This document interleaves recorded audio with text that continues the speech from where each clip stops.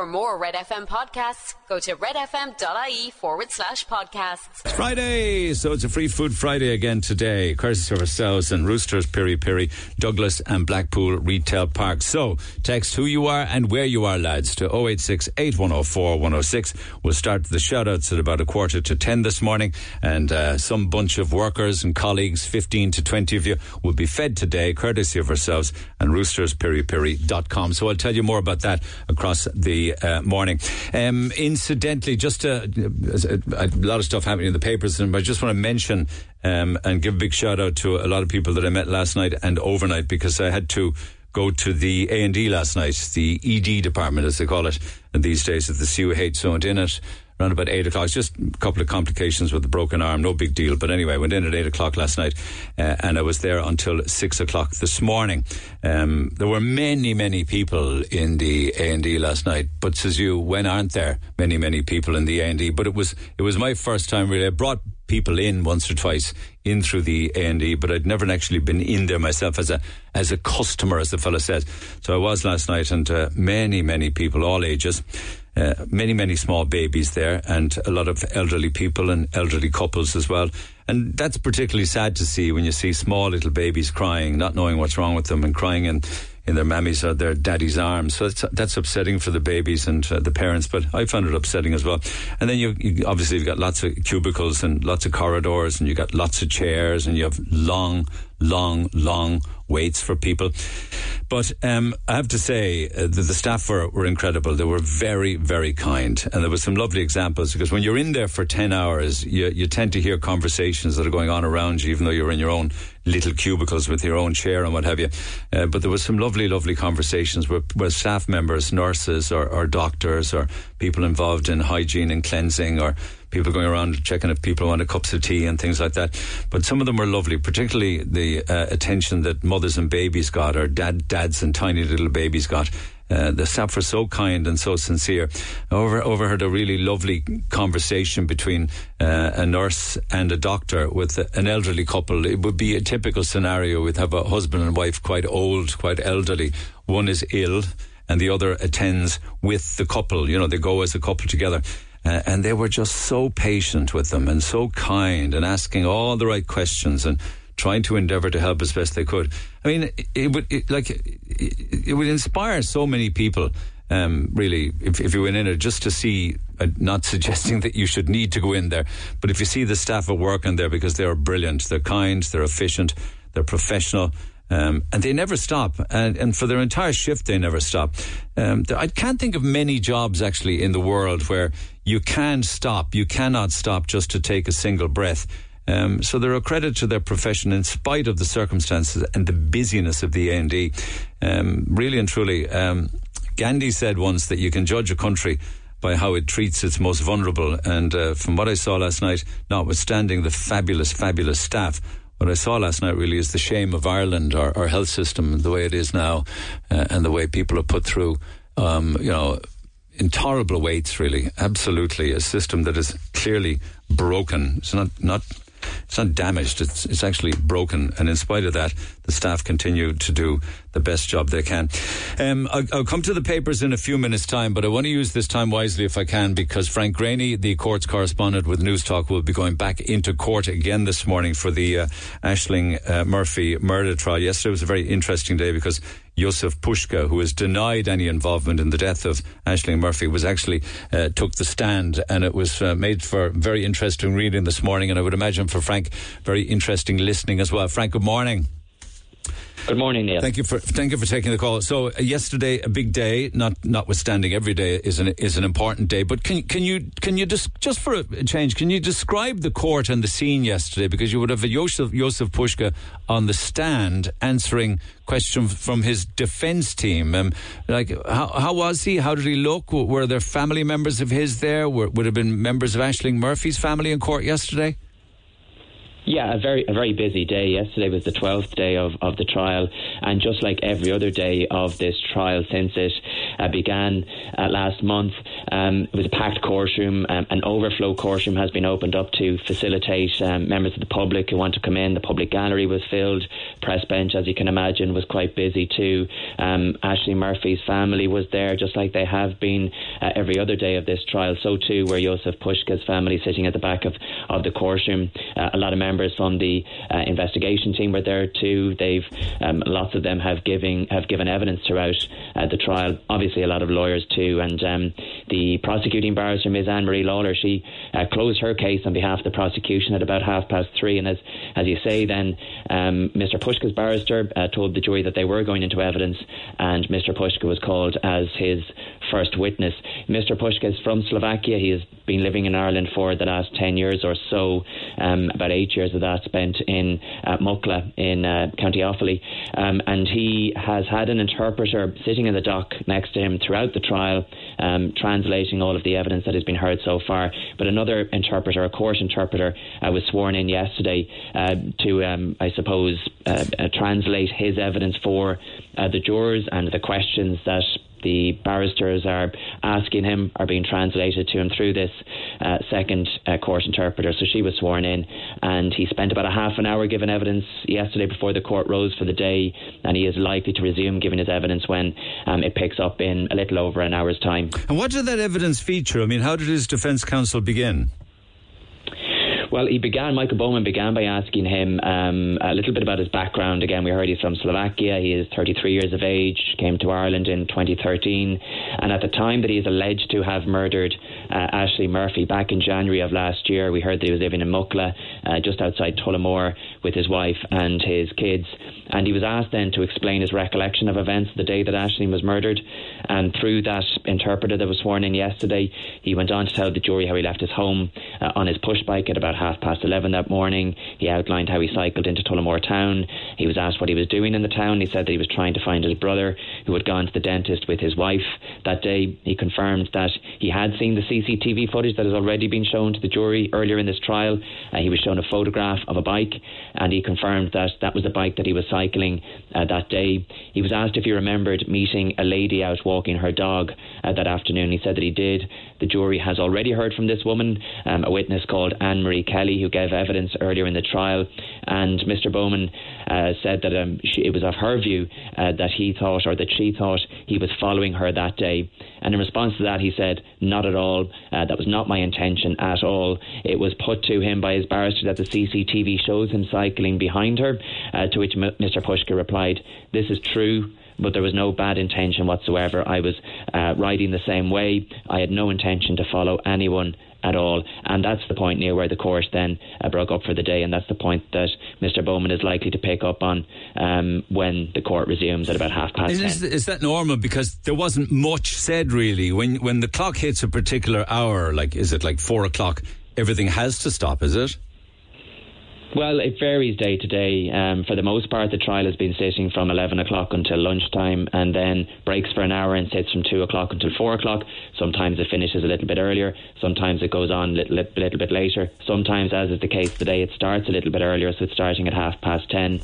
But I mean, there's a lot of evidence heard throughout the day. It might only be 4 or 5 hours, but that's a lot of evidence for a jury to digest. It does vary day to day, but in general, they try to stick to the 4.5 hours of evidence each day. Okay, there was some other evidence that I heard and read in the papers this morning. Did it feature in court yesterday? A memo of the Garda interview with Josef Puška, where they were asking, was that read out in court yesterday when he was asked about the presence of DNA under Ashling's fingernails and things like that? Yeah, he was. That was the final tranche of evidence that the prosecution presented to the jurors was in relation to the 5 interviews that were conducted at Tullamore Garda Station following his arrest on the 18th of January last year. In his first interview, again, he was asked a lot of questions about his background, where he came from, his family, hobbies, things like that. And in his second interview then, he was asked if he knew anything about the murder. He said that he didn't. He was asked if he knew where she was murdered. He said that he didn't. He was then shown a photograph by the detectives, of Aisling Murphy. He was told that she was a 23-year-old primary school teacher with her whole life ahead of her when she went out for a walk and was found murdered that day. And he said that he didn't see her, didn't know her. This interview we heard took place on the day of Aisling Murphy's funeral, and when that was put to Mr. Pushka, he replied, "I don't know anything." He was told by the Gardaí this was the chance to tell them. Again, he said he didn't know anything. He said he never saw her first on this picture. That was what he said to the detectives. He was shown that photograph again, actually, in his third interview, that photograph of Aisling Murphy, and he was asked if he recognised her, and again he said that he didn't. He was told, "This is Aisling Murphy." He replied, "I don't recognise her. I never seen her before." He said that he'd never had any contact with her. He was also shown CCTV footage of Aisling walking towards the canal. This was just before 3 o'clock on the day that she was killed. The prosecution believes that she was killed about a half an hour after that footage captured her walking towards the canal. And when he was shown that, he again told the detectives he didn't recognise it from the clip. In his fourth interview, he said that he didn't remember meeting Gardaí from Crumlin and Blanchardstown while he was being treated for apparent stab wounds at St James's Hospital in Dublin. He said he didn't remember much about that day because he was after having surgery and had been given many tablets. And in his fifth and final interview then, before he was charged with her murder, he was asked to account for a bike that was found at the crime scene along the canal with his DNA on the handlebars. His fingerprint was found on the underside of the saddle, and he said, "I'm not giving an explanation to this." He was also asked, and you mentioned it a moment ago, he was asked to account for how his DNA was found under Aisling's fingernails, and he said, "I will not comment on that." He was asked to account for marks and scratches on his hands and forehead. These were seen by a guard at the hospital the day after Aisling was killed. Again, he didn't comment on that. And the same reply, "I will not comment on that," his exact words, was given when he was asked to account for his presence at the location in or about the time that Aisling was stabbed to death. And finally, he was asked if he wanted to say anything else. And again, he told the detectives, "I don't want to comment on that." And before he was given the opportunity to account for all of those things, he was warned that his failure or refusal to do so could be used as inference evidence to corroborate other pieces of evidence at trial. He was asked if he understood that. It was explained to him on a number of occasions. He was given the opportunity to consult with his solicitor, and he told the detectives that he did understand that. Yeah, was there one interview where he was asked if he remembered being interviewed by the guards in hospital, where there was some kind of an admission at the time? Did he respond to that? He said he didn't remember much about that day because he was after having surgery. He did have an operation on his abdominal area on the evening of the 13th of January last year, and he said that when that question was put to him, he said that he'd been given many tablets afterwards, so he didn't remember much about it. Okay, so Jozef Pushka is expected to take the stand again this morning? That's right, yeah. Mr. Bowman is likely to pick up where they left off yesterday. Again, he just spent half an hour in the box yesterday. He is likely to step back into the box when it resumes a little over an hour's time. He's under no time limit, like any other witness. He's not under any pressure when it comes to time. And once Michael Bowman has finished taking him through his evidence, the prosecuting barrister will then be given an opportunity, if she so wishes. She doesn't have to, obviously, but if she wishes to cross-examine him once Mr. Bowman has finished asking questions, then that will take place at that point. Thanks, Frank, as always. I'll let you get on. Appreciate it, as always. Frank Graney, Cork's correspondent with News Talk. Text 0868 104 106. Lads, our lines are open as always. Pick up the phone on 0818 104 106. Back after the break. Talk to Neil Prendeville now. 0818 104 106. Cork's Red FM. Okay, so we're all absolutely clued into the weather on a daily basis, aren't we, more than ever? And I see the Star this morning saying that the highest October rainfall on record was recorded where? In Cork. And we know of that and the consequences for businesses and homes, particularly those that were destroyed by Babette. It's a stat actually that will jump off the page is the nearly 56 millimetres of rain that was recorded at Cork Airport on the 18th of October alone. You'd kind of think that it was for the entire month, wouldn't you? That was the month's wettest day, and the wettest day since 1995. So we had Cork record levels broken, and you go back to 1995 for the last one, and before that 1974. There is great news though in the county of Cork, and that is that the Macroom bypass will be fully open on Monday. It's pretty much almost there now. There's only a tiny little section of it due to open, and that'll open and be free for traffic on Monday, which is great news because it is a very very impressive route of roads, isn't it? There are other court appearances, actually, and other court cases, of course, going on at the moment, some here and some overseas. The court case into what will be a sentencing, because they have pled to a manslaughter charge, and that is Molly Martin's and her father with regards to the slaying of her husband, Jason Corbett. There's more evidence yesterday from the courts that makes the front and the inside pages. Like the Star says this morning, Jason forced me to have sex, says Molly Martins. And she claims that he used to put his hand over her mouth and her nose until she passed out. These aren't claims that are being made in court. These are claims that were being made in interviews soon after the death of Jason Corbett. Like, for instance, the Star this morning says that they also heard evidence by the social worker who conducted the interview with Molly, her mother Sharon, and Jason's two children, Jack and Sarah. And we spoke about that yesterday on the air when Jack and Sarah were 10 and 8 years old. And the social worker was quoted in the papers this morning as saying that both the kids described a pattern of abuse at Molly, that Molly was the subject of a pattern of abuse. Do you remember the accusation that was being made by the defence that Mr. Corbett's first wife didn't die accidentally? It's an astonishing claim to make, very upsetting for family members of Jason Corbett, obviously. Well, part of the evidence that the Irish Times picks up on this morning is the the former chief medical examiner in Kentucky, who said that it was possible that Margaret Corbett's death in 2006 of Jason Corbett's first wife, it was possible that it was a homicide. The doctor, he said, in Ireland who carried out the autopsy into Margaret Corbett was completely wrong. So said, in evidence, for the defence, incidentally, the chief medical examiner in Kentucky, the former one, saying that it was possible that Margaret Corbett, Jason's first wife, was actually a homicide case. And then there's an extraordinary case in Australia. It's the story of Erin Patterson, who is denying accusations that she poisoned her husband's relatives after she hosted a lunch for them and cooked beef Wellington. The problem with the beef Wellington is, though, that she apparently in it there were things called death cap mushrooms, which she says she knows nothing about.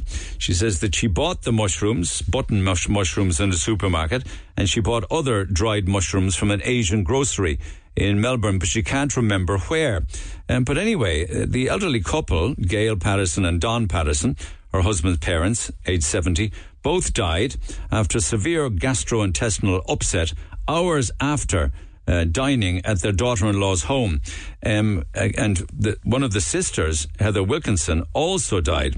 In fact, it was also said that Erin Patterson's husband, Ian, who did survive, but only because he got a liver transplant after eating the beef Wellington. And it was also said that she's not only been charged with all of that, but she's also charged with attempting to murder her husband, who became ill after eating 3 different meals in 2021 and last year. Now, they're breaking up, and they were breaking up before all of this. They were getting divorced. She denies all of this, of course, and obviously she's entitled to her defence. Well, I was struggling to find out whether or not, and I found it eventually, whether or not she herself ate the beef Wellington, and apparently she did. She said she claims she ate it. She said she ate the meal and later suffered chronic pains and diarrhea. But she survived and 3 others didn't. It's a bizarre story. It's got Australia absolutely 100% gripped, I can tell you. And also, talking from papers from court cases to tribunals, the Echo this morning has a tribunal from the Workplace Relations Commission, because they found that An Garda Síochána, the body of An Garda Síochána, discriminated against a very highly respected and valued member. And I read as much as I could into this Workplace Commission report this morning, and indeed last night. I had a lot of time on my hands in the early hours of the morning, and I was reading up on it a lot. And I believe that Sergeant David Hockney was treated appallingly by his employers on Garda Síochána, a highly skilled professional. It would appear that he suffered a disability. How did he suffer the disability? Well, it was because he was the victim of a criminal assault in December of 2014. He lost 70% of his vision in his left eye. And really, An Garda Síochána should have facilitated that, or the term that they use is that they should have given him reasonable accommodation for his disability in the workplace. And he was alleging that they didn't. And on the basis of going to the Workplace Relations Commission, An Garda Síochána has been ordered to pay €65,000 compensation to the Cork-based sergeant for discriminating against him on the grounds of disability. And I think anybody that reads the actual tribunal report itself would say, absolutely, he deserves that, and probably an awful lot more. Such a highly skilled professional who wasn't really given the accommodations he should have been to continue with the work that he was capable of doing. And 53 years after the split, the Beatles finally, well, it's not as if they came back together in the last few weeks to record the new single, but you know the backstory to it. It's old audio that Lennon had, which Yoko Ono gave to the other three members, and they did work on it over the years, and it was released yesterday. I'll give it a spin a little later on and get your thoughts and views on it, and the views of Dave Fanning also. And I'm also going to be asking the question, because I'm going to finish this morning's programme. We do a live music in the studio, sure we do, but I'd also like to play Cork's favourite Beatles song. So the new single is called Now and Then, and that's fine. And we'll play it, not a bother there. But I'd also like to know what your favourite Beatles song is. Text 0868 104 106 on that one. And whatever song is voted the most, we'll give it a spin just before midday today. Heineken has axed its stout Island's Edge because nobody was drinking it, apparently. They were trying to take on Guinness, Murphy's and Beamish I should say, but that would be a very hard thing to do. And they were trying to go after the young market, the 18 to 35 group, and try and lure them away from Guinness. It just didn't work. So Island's Edge goes over the cliff, I suppose, if you like. And the papers also tell us this morning that M&S had to apologise over a Christmas ad because they ended up burning Christmas paper hats, which were the colour of the Palestinian flag.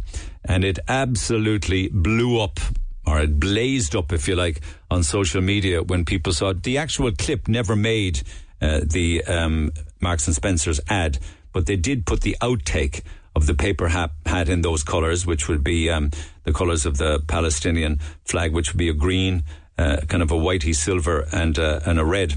They put it up on social media and they got absolutely hammered for it, so much so that they had to apologise. The whole idea was that they were playfully showing that some people don't enjoy wearing paper Christmas hats, and they showed the Christmas hats burning in the fire, but unfortunately it was the colours of the Palestinian flag. And very finally then, for those of you, perhaps I include myself in this, who missed a night's sleep last night, it actually can be a very powerful antidepressant, missing a night's sleep. Latest research says that people will feel happier and giddier. Maybe lightheaded is what you are. It's not really happier or giddier, but they found that acute sleep loss led to an increase in the release of the feel-good hormone dopamine. Try it yourself sometime. A sleepless night. Get it off your chest. Call Neil Prendeville now on 0818 104 106 Red FM. Two quick shout-outs and then more phone calls, because if I do it, I'll miss the opportunity. And a big favour from St Angela's College on Patrick's Hill. They emailed me during the week. They're trying to track down past pupils from the Leaving Certificate class of 1983. Was that you? Well, 83 is a significant year because they're having the 40th reunion of the 1983 class at St Angela's on Saturday, November 18th. And anyone who knows women who finished in St Patrick's College, St Angela's College on Patrick's Hill, I should say, around that time, please get in touch with them. So it's the class of 83 lads. You can get in touch with Aisling Mock at gmail.com. That's Aisling MOC at gmail.com. Happy to pass that on. Have a great night. And a big shout out as well, finally, for the annual fundraiser on all day today for Marymount. It's happening at O'Neill's Bar in Middleton. And in light of the recent floods in Middleton, the funds, anything raised today, will be split between two very important causes, Marymount and the flood relief. They said they're going to have lots going on, face painting and trees for the kids, music and raffles, and lots more fun. All are welcome, and thank you to Anne-Marie for letting me know. So that is a big day today, the annual fundraiser on all day for Marymount, and indeed the floods in Middleton at O'Neill's Bar. Text 0868 104 106. Huge response, really and truly a huge response to everything we've been doing regarding signs from the grave, or from the afterlife, or from heaven, if you like. Many people would believe our loved ones are gone to heaven. And a big response to it. For the week that was in it, we were talking about all things regarding Halloween and the season and the period of Samhain. And I want to get more texts on the air as well on these, because I still have reams of them to do, but notwithstanding phone calls also. And I want to chat with Leona Birmingham. It's been a while since we chatted together. Leona, good morning. Good morning, how are you? I'm good, and of course we all know the backstory to why I was talking to you in the past. It was the loss of your beautiful son Lee after birth and the issues regarding organ retention and incineration at the COH. How have you been? Yeah, we have been good. I suppose it's still a bit ongoing. We have appealed an FOI, a Freedom of Information, and we put a complaint in with the Commissioner. So yeah, it's just a bit ongoing in the background still, and we're hoping to get the law passed still, so hopefully. And you're front and centre in all of that, of course, and why wouldn't you be? What happened was absolutely tragic and so wrong. Do you get messages, I wonder, though? Because that's the conversation we were having over the last couple of days. Yeah, I loved hearing all the stories. Yeah, we had a good few messages, really. And I suppose they just bring us so much comfort, getting little signs from him. So I suppose the main one was a few months after he passed away. It was our first Christmas without him. So we got a little picture and put it in a frame and hung it on our Christmas tree, just to be able to remember him and have him part of our Christmas. And it was, my mum was away, so it was my first time having to shower with his twin brother Lewis, and being on my own. So I placed him in the Moses basket and put him in the kitchen by the Christmas tree while I had my fast shower. And I got out of the shower and I thought it was like the Christmas tree lights twinkling. So I went to have a look, and there was a butterfly on Lee's picture on our Christmas tree. And I have that photograph in front of me here. Yeah, that's it. I think if I didn't take a picture, I probably wouldn't have believed myself. You must, and I suppose you scrambled to get the camera phone as fast as you could. How long did I can see it. It's a little bauble on the tree, and beautiful one, sparkly, and in the middle of it, it's a lovely little photograph of baby Lee and a butterfly perched right next to his face. Yeah, I couldn't believe it. I think I was in shock. I spent probably a few minutes standing there, just all the emotions hit. And then I said, I have to grab my phone because no one's going to believe this. I was on my own with Lewis. So yeah, I ran to grab my phone, and he just stayed there for what felt like forever. I actually took the decoration off the tree and opened the window and left him fly off.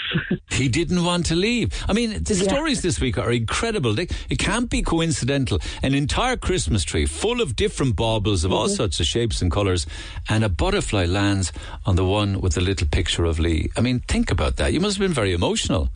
Yeah, and you know, I think I always get them signs when I feel like I need them the most. Like coming up to the Christmas, it was the middle of December, and I mean, we were so happy we had Lewis for our first Christmas, but I suppose a part of us was missing. So I took that as a sign that he was with us, and he is always with us. So yeah, I love getting little signs like that. Congratulations on the arrival of beautiful little Cassie.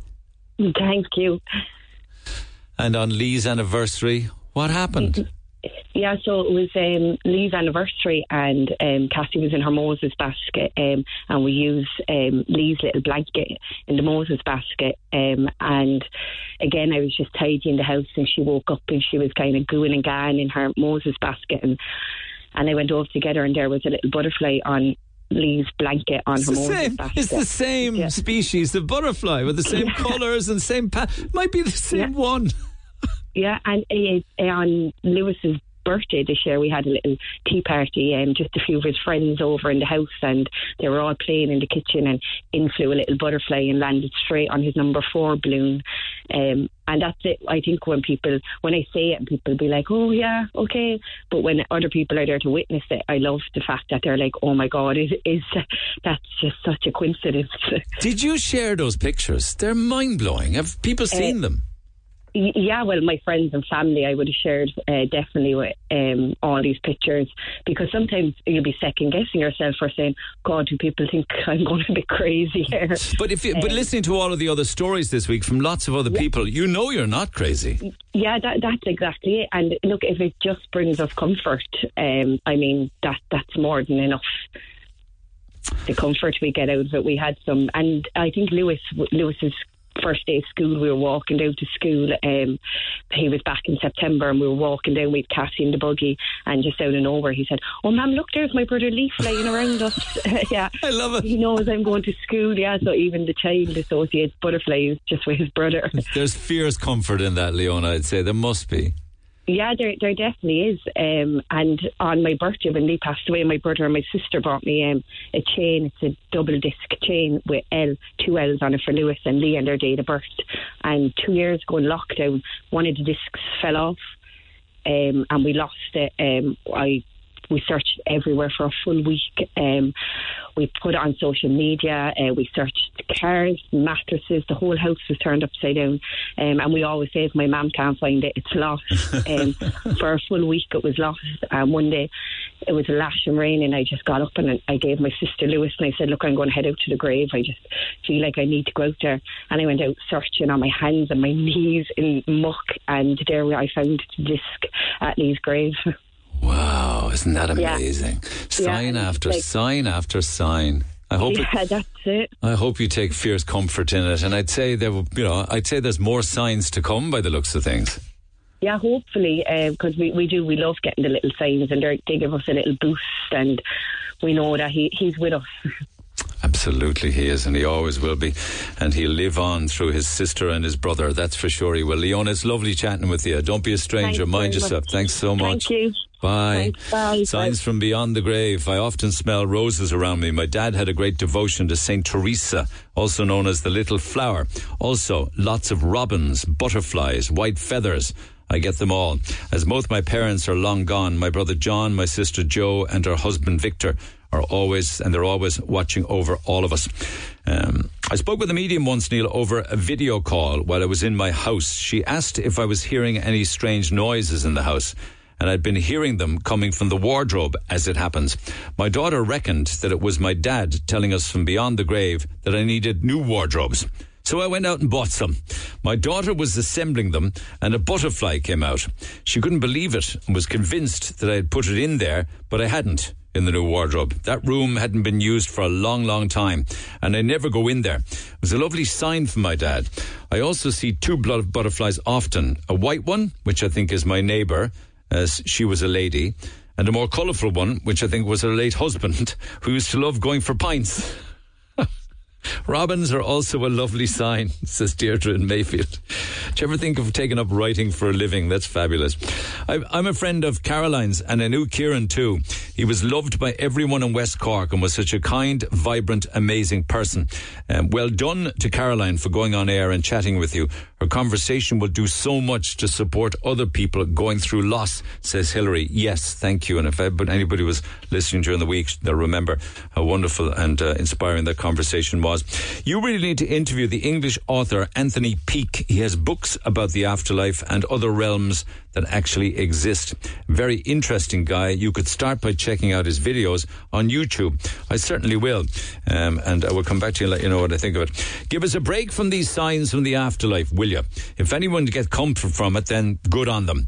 Others get preyed on because of them needing a sign, with cuddling bears and blankets all associated with being comforted. Butterflies and robins are rare, so it's symbolised as being special, or again a sign when people look for them. Sorry, that doesn't make much sense to me. But anyway, what if psychics pushed every idea that the bird or every fly on the wall must be a sign? It's a phenomenon now, because years ago there were sightings at the end of the bed. There was moving furniture on your programme. Now that we have cameras absolutely everywhere, those sightings seem to disappear, don't they? Because not one from the billions of cameras have ever captured a ghost or true evidence of the supernatural, says Philip in the city, who ain't a believer. My niece died on the 9th of December last year. She was only 33 years old. At the burial, there were robins jumping up and down on the grave. It was an icy cold day. Even the priest found it strange. Then one robin flew down at our feet and looked us in the eyes. It was the talking point of the funeral at the time. Ever since, myself and my family see robins and butterflies everywhere. But before she died, an injured magpie and to be taken away from my sister's back garden. Don't they say that a bird in your home is a bad omen, especially a magpie, that it can be the sign of death? Well, if it's any consolation to you, I believe that the bird has to be inside your house, not in the back garden. I lost my brother and my dad within a year of each other, 2018, 2019. And on Christmas Day, 2019, my mum and I came home from my aunt's house after Christmas dinner. And on the top of our Christmas tree were 2 butterflies. Couldn't believe it when we saw it. Such a coincidence, or what, says Yana in Cove. Each butterfly, imagine, signified your brother and your dad. My father died, Neil, when I was 15 years old. We were very close and used to go everywhere together. I grew up on a farm and helped him every hour of every day. Anyway, after he passed, everything was sold to pay the banks. But he had this bush in the garden that I have never seen, neither before nor after. It had a beautiful but pungent smell, if you can imagine that. He said the old people used to put sprigs of it into wardrobes and places where clothes were stored. It looked like lavender, but it certainly wasn't. It's actually called Old Man's Beard. I'm here today in a little village in North Cork working on a house, and the graveyard where he is buried is out the back. Also, when he died, my aunt brought back Padre Pio rosary beads from Lourdes that smelled of roses, and they went into the coffin with him, along with some coins, some cash, and some whiskey. Anyway, to this day, especially on late summer's evenings or a dark wintry night, if I go for a walk in the fields, I get an overwhelming smell of both roses and Old Man's Beard, says Shane. I think I've got to Google Old Man's Beard, because I know I was reading something about Old Man's Beard last weekend. It might have had something to do with Halloween or old traditions regarding Halloween. Either way, text 0868 104 106. Pick up the phone on 0818 104 106. I want to go back to the phone lines, actually, to a topic that I didn't get to yesterday, and that was some kind of carry-on up around Mount Oval. It was being suggested that somewhere between 300 and 400 youths gathered up there in the Mount Oval area. And sadly, Mount Oval has been in the news before as a flashpoint, certainly once or twice during COVID. But anyway, with that in mind, Conrad, good morning. Good morning, Neil. How are you? I'm good. So I had wanted to deal with this yesterday because it was Halloween night and the Echo reporting upwards of 300 young people. What do you know about it?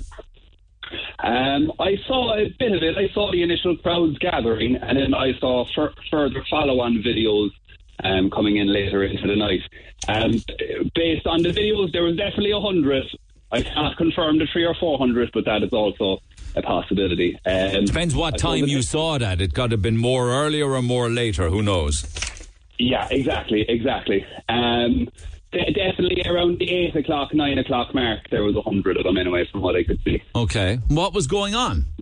Well, you see, the thing about Mount Oval is, you see, it has a lot of life, it has a shop, and, you know, there's kind of the urban side, and then it has this open area to which they can go into the darkness, do their drinking, whatever, and then they come back into the light and hang around. The loitering happens, the guards come, they chase them to the back, the guards go to the back, they chase them to the front, and it's just a game of cat and mouse, as one of the residents of Mount Oval coined it. It's just a game of cat and mouse. It's a chase, basically, for them, a bit of a rush.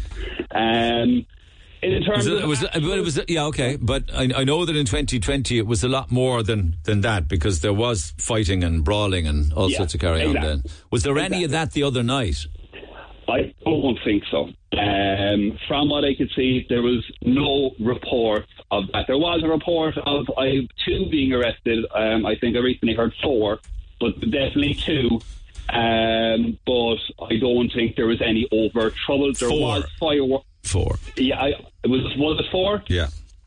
Okay, so 4 arrested. There was reports of fireworks as well. Perhaps they got caught with the fireworks. The Echo were quoting as well: drinking, smoking, setting off fireworks, vomiting, getting sick, breaking glass, and throwing all sorts of stuff around the area. Not quite sure what. They don't specify. Listen, these were 13 and 14-year-olds. What in the name of God are they doing out drunk? Yeah, it would be.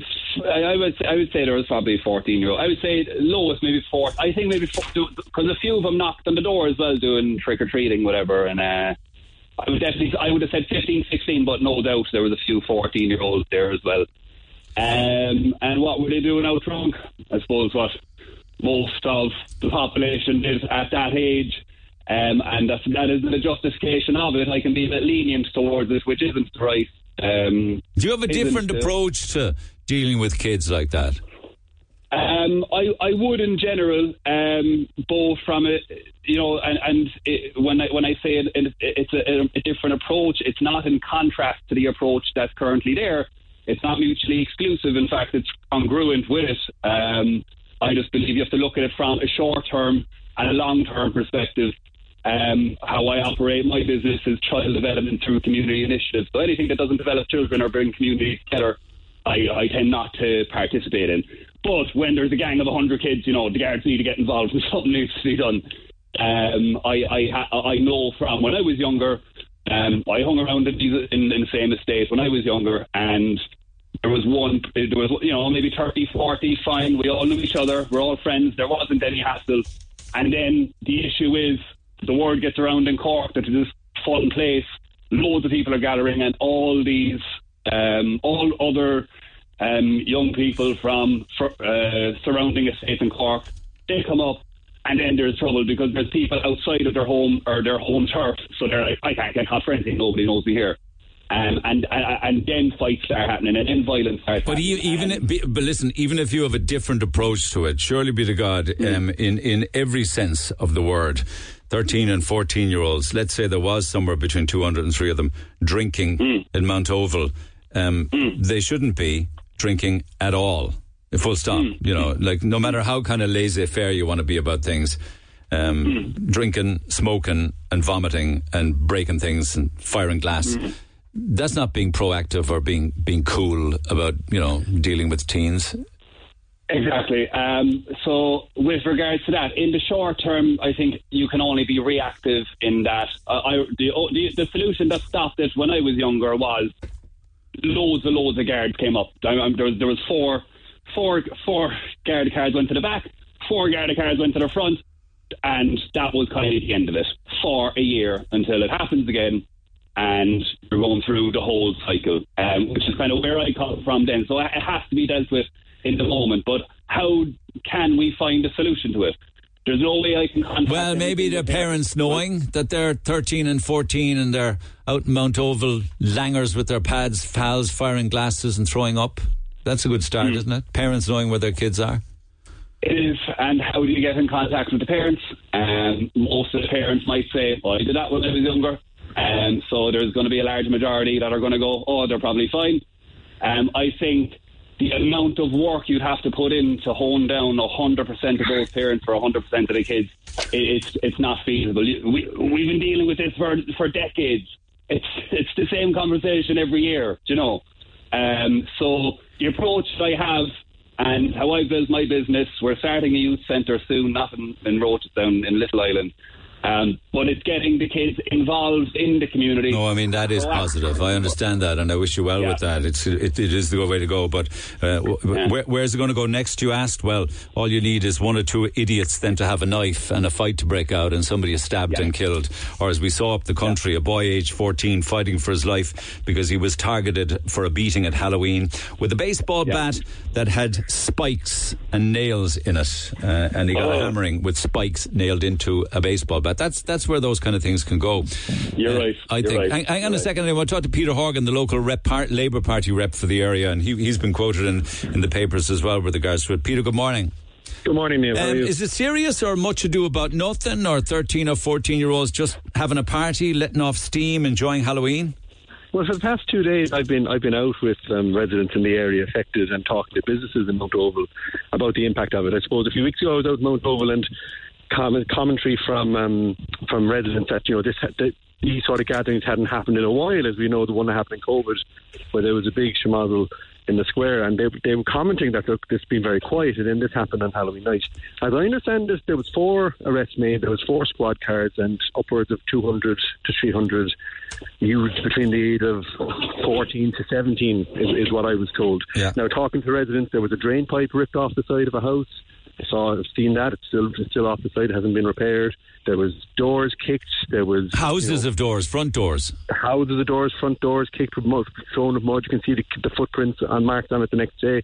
You can see, smacks on windows happening on those houses around the front. And talking to residents yesterday, there were people, they were intimidated by it. It was a large gathering of people outside their homes, which isn't acceptable. Absolutely intimidated, frightened. Others might have been angry. Others are saying, we don't want this happening around where our homes were built and put good money into it, rearing our children. They don't want that. I didn't get a sense of anger from people. I got a sense from residents in the area that they want to try and find a solution. And a big thing was, 4 years ago, there was a spate of antisocial behaviour in Mount Oval. There was people being attacked randomly in the middle of the estate. There was drug issues involved in that, and there was a promise of a community forum to be established. Now, that never happened. I know COVID happened in the meantime, but I do think, and speaking with residents yesterday, I think it's time to kickstart that idea again. And I've written to Senior Gardaí in the Toca district, which is responsible for the Mount Oval area, to set that up, to try and set that up, and I await a response, because Mount Oval is huge. It's 1,000 plus homes, and the surrounding estates are even bigger. So would it have been 300 local kids, or do you think this went up on social media and it was a pile-on from all over?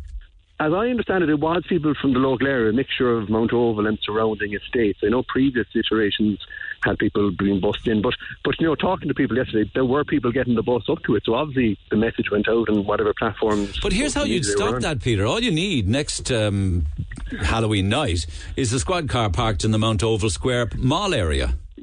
Potentially, but unfortunately, the Gardaí don't have resources. You talk to any Garda in Cork at the moment, they say manpower is a massive issue. But one Garda car there before it beats 4 Garda cars having to turn up after it. 100%. I know what the residents were saying to me is that they were fearing the next flashpoint will be New Year's Eve, that it comes when the holidays are on. And I don't want to cast aspersions on all teenagers, in the area at all. Nobody wants to do that. But but if they were kicking in doors and smashing things and tearing down drain pipes, and a community forum could establish a situation. What sort of communications happen between Bus Air and the guards and the local residents committees? Because you're right. One guard coming in at 6 o'clock and dispersing them is better than 4 squad cars at 7:30, 8 o'clock.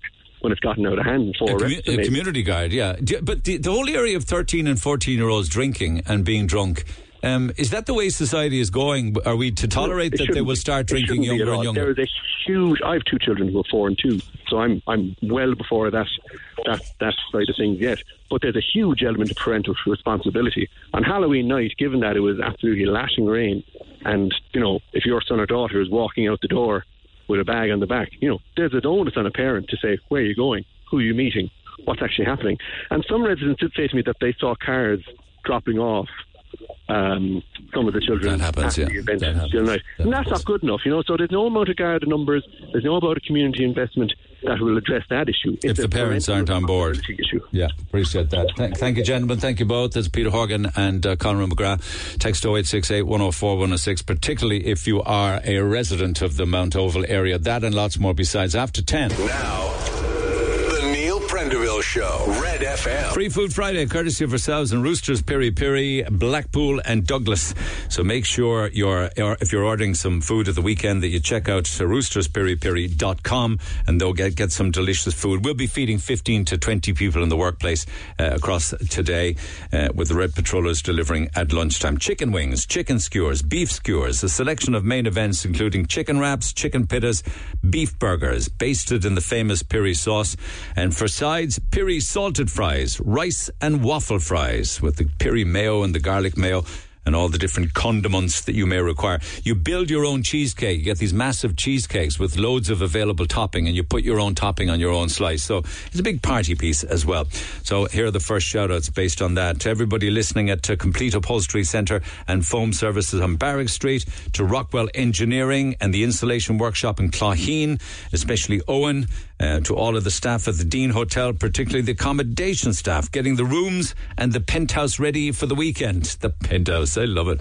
Everybody at main reception in the CUH, morning to Trina, to EMH Technical Services, working on the Ballincollig site at the moment, Shirley's Beauty and Laser Clinical listening in Glanmire, Leisure World in Churchfield, ECI JCB in Carrigtwohill, could do with a feed today. Pat McDonald Paints are the same, they'd love a big feast on Bachelor's Quay. Abbeville Veterinary Hospital are listening in and Toker. It's amazing what they do, not just in the veterinary hospital, but also the voluntary animal rescue service they have. To everybody at HSSD and the South Infirmary Hospital, CUH Biochemistry Lab, up the bloody walls, if you'll pardon the pun they're saying, the Biochemistry Lab. Urban Retreat Hair Salon in Middleton. Amy and Sarah would love to win and share it with all of the customers. They were recently hit by the Middleton floods, so can they do with the pick-me-up. The Alzheimer's Society in Besborough and Blackrock. Good morning to all. GRP Roofing Supplies on the Trumore Road. Boston Scientific are also listening today and listen every day. Neil, you are the unseen member of our office staff. I got my own chair, do I? My own little laptop in the corner. My own mug in the kitchen. The Hair Factory in Douglas are on board this morning, as well as Doc Tech Painters and Decorators in Blackpool. And just another few, Little Hands Childcare in Blackpool. Cooley Duff Construction, Paul and James, forgot their lunch today. The messages today are fabulous. Foley's Plumbing and Toker, Nesbitts, who are actually 2 or 3 different ones, because apparently Breffney blew up the air fryer this morning, making her lunch. Lads, you're trying it on now. Come on, we'll come up with the best sad story and we'll give us the food. What do we do? We'll say that we blew up the air fryer. The pharmacy department in the Mercy Hospital, and everybody at the pharmacy. Oh, there's 2 for them. We love listening to your show every day. Give us a shout out. Susan, Hannah, Trish, Alison, Grace, Kat, Maeve, Holly, Eleanor, and all of the gang. So a big shout out for the pharmacy department in the Mercy Hospital. So keep those texts coming. Text 086 8104 106. Tell us who you are and where you are. We'll do the next bunch of shout outs for Free Food Friday in about a half an hour's time. Back to the phone lines. Off to Fermoy after this. Call the Neil Prendeville Show now. 0818 104 106. Red FM. And text 086 8104 106. And I'll get more texts on the air in a few minutes' time. But just when we thought everything had been sorted with regards to the events involving Zoe and Graham Norton and Fermoy, you remember it. Just time for a very quick visit to the big red chair. Who have we got tonight? Hello. Hello. Hi. Oh, don't be nervous. You're fine. You're fine. What's your name? Zoe. Zoe. And where are you from, Zoe? I'm from Scotland, Dumfries and Galloway, but I lived in Ireland for about 20 years. It's a lovely accent. Very nice. Thank you. Whereabouts in Ireland did you live? Fermoy, County Cork. Fermoy, home of the pencil. Horrible town. Oh. It's got a giant pencil in it, hasn't it? It's got a bridge if people want to jump off it. I hated the place. We're looking forward to this story. I think the cannon is loose. Right, that is nearly it. But before we go, just time for a visit to the big red chair. But before we do anything, I must begin with an apology. Because last week, there was someone on the red chair, and they were less than kind about the town of Fermoy in County Cork in Ireland. Well, suffice to say, the people of Fermoy, not happy. Quite upset about it. So we'd like to apologise. Though, in fairness, I did defend Fermoy and said it was the home of the big pencil. But sadly, I must apologise again, because apparently the giant pencil has been removed. However, on the upside, Fermoy did win Cleanest Town in Ireland 2007 and 2018. So I imagine it's still quite clean. I know. Big up Fermoy. Big up. Who will we offend tonight? Hello. And along then, when you think everything is fine, comes local Fermoy businessman John Paul Ryan. John Paul, good morning. Good morning, Neil. And you, if I'm quoting you correctly, said that Zoe on the Graham Norton show isn't wrong about what she said. She said Fermoy in town has nothing for kids, no cinema, no shopping centre. You describe it as fading away as a town. Really? Well, I wouldn't go that far now, Neil. I didn't say that. Look, I suppose I'm going to start off with... But, I mean, it's attributed to you by virtue of a text or something. Are they not your words? Yeah, well, I'll tell you why I'm ringing now mostly, Neil, is the lack of development in Fermoy town. I'm born and reared in Fermoy. I love my town. I actually live where I was born and reared. Passionate about my town. I went to bed Wednesday night hearing of another development for Ukrainians in the town. It actually woke me up during the night with anger, to be honest, of what's going on. I'm no way anti-Ukrainian. what's happening obviously is beyond belief to their country. But as you've heard from several people on your show, we've just taken too many Ukrainians into this country, Neil. There's another property in Fermoy now that I believe has been sold. The government are buying it for more Ukrainians. The only guest house that we have left in Fermoy town for accommodation is now going to be taken over and developed for Ukrainians. And again. the one we'll stay on that point for a second, if you like. The one that you were referencing, this big guest house, was that closed for a long time and not being used? No, it's. I believe it's only closed 4 or 5 months. Now the owner of that is entitled to sell the property. That's nothing to do with it. But from the lack of accommodation, again, I'm not highlighting Ukrainians, but we have no hotel in Fermoy town. Well, I know of 2 or 3 hotels in Fermoy. Where have they gone? There's none there now. We had one hotel in Fermoy, the Grand Hotel, which is now closed and it's full of Ukrainians. We have no hotel in this town to attract people into. And was it closed for a period of time before it reopened for refugees, or did they just flip to refugees? It was to be opened and developed by local businessmen as a hotel. But then this war started and that all changed again. Nothing happened. Okay. We were all excited. They made a business decision to go instead. Which takes rooms out of the local economy, takes the restaurant out of the local economy, takes the bar out of the local economy, and don't know if it is a leisure centre, but And is there a bad vibe in Fermoy with regards to too many war refugees? Look, people have nothing against Ukrainians, but the other side of it, Neil, is there's no accommodation, as I repeated, in the town. Why couldn't that guest house be bought for accommodation again? It was guaranteed money all year round, so as a business proposition you can understand. That's what's going on, Neil. You see, this has been made a business opportunity, this Ukrainian situation. You heard the Healy Rays in Kerry are making a fortune out of this with property. It's a money-making adventure at this stage. And nobody cares about development of towns or villages. It's take. And it's hard to believe. All right, fair point. You're making of the courage and convictions to make your point known. It's your opinion, but every single one of those Ukrainians are paid a handy amount of money by the Irish state, and one would think that they will be all spending it locally in Fermoy. Well, you'd like to think so, but are they? I don't know. I've a few points to make there in town. Again, this is a beautiful town, beautiful people in the town. I am so passionate about this town. That's why I've come on this morning. I'm quite nervous about coming this morning, but like other people, I'm sick and tired of talking and giving out, talking in a pub, meeting people downtown, and nothing being done about it. No ministers coming into the town to see the town and what needs to be done. We have a site, Neil, on the northern side of Fermoy town. It's owned by the IDA. It's a 15-acre site. It has been bought. It was the original Fitzgerald Army camp in the town. Yeah. It closed in 1998. And the IDA took it over in 2002. Yeah. It has been closed with no development for the past 21 years. Now that is beyond belief. A fully serviced site, closed with the past 21 years and not one tenant gone in there. A full sign up outside the gate outside IDA Ireland. It's a road to nowhere, Neil. It's a tarmac-adam road and it leads to nowhere. Is there a property on it, or is it just a site? It's just a bare site, but it's fully serviced. Yeah. It's costing 2.4 million with the last 2 decades to maintain that site. 25 million the IDA are spending on 4 sites undeveloped in Ireland currently. And 25 million. And that is shocking. Maybe they just can't attract a business to undertake the site. I don't know. That's why I'm coming on this morning.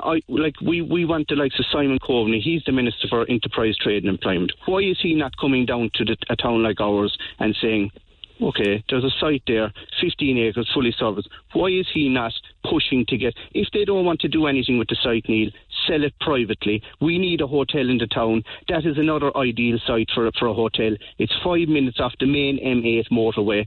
5 minutes. Ideal for a hotel.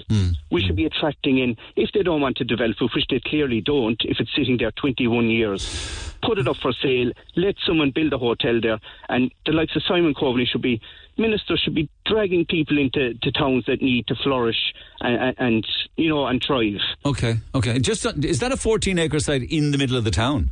It's in the northern side of town as you come into my town off the motorway. Yeah, it is. It's in the town. So, in conversation, just to be fair now to me, in conversation with Kevin, you did reference that the town is fading away. You did reference nothing in the town for kids, no cinemas, no shopping centres.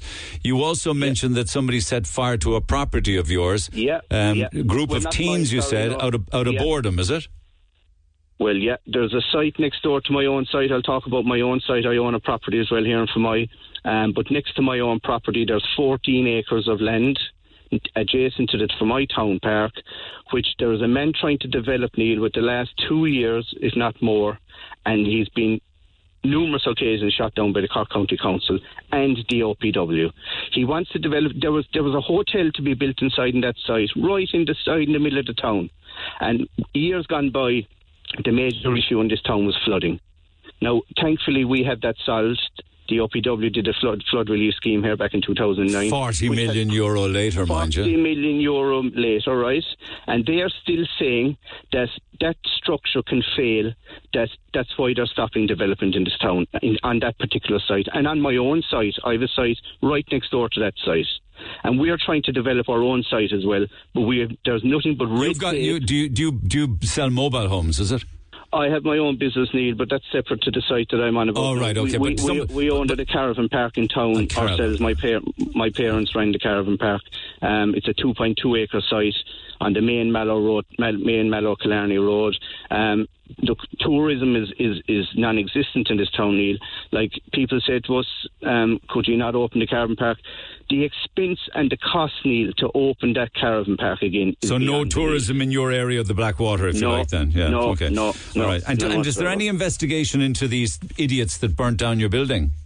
I haven't heard anything lately now, but my wife's sister's husband is in the local fire brigade.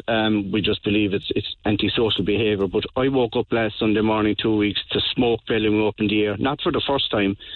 A house burnt down on the man's property again. And they're stopping development inside in that site. Okay. Just for the record, the Grand Hotel got €172,455 in total for housing Ukrainians in 2022. Maybe they wouldn't make 172.5 grand looking for tourists to book a room. But that's the problem, Neil, isn't it? The government are throwing money at these people. Why would you open a business if you're getting that sort of money? Mm-hmm. That's the problem. Towns and villages around. It's not just every town and village in this country is suffering the same because there's been money thrown at these business people. It's easy money.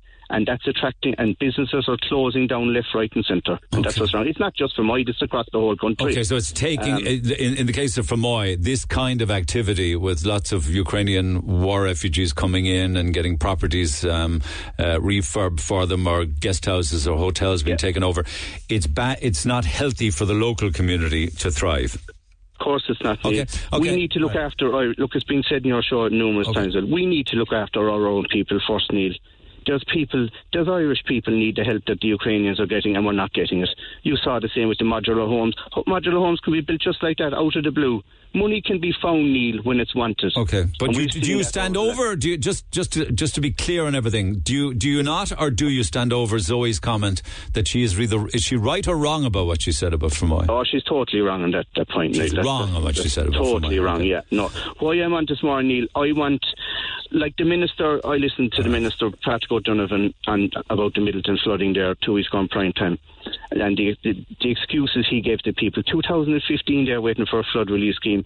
Like this whole country is just held to ransom with red tape, Neil. You know. Okay, let me put those points, particularly the aspirations or the frustrations, I should say, of local businesses to Councillor Noel McCarthy. Noel, good morning.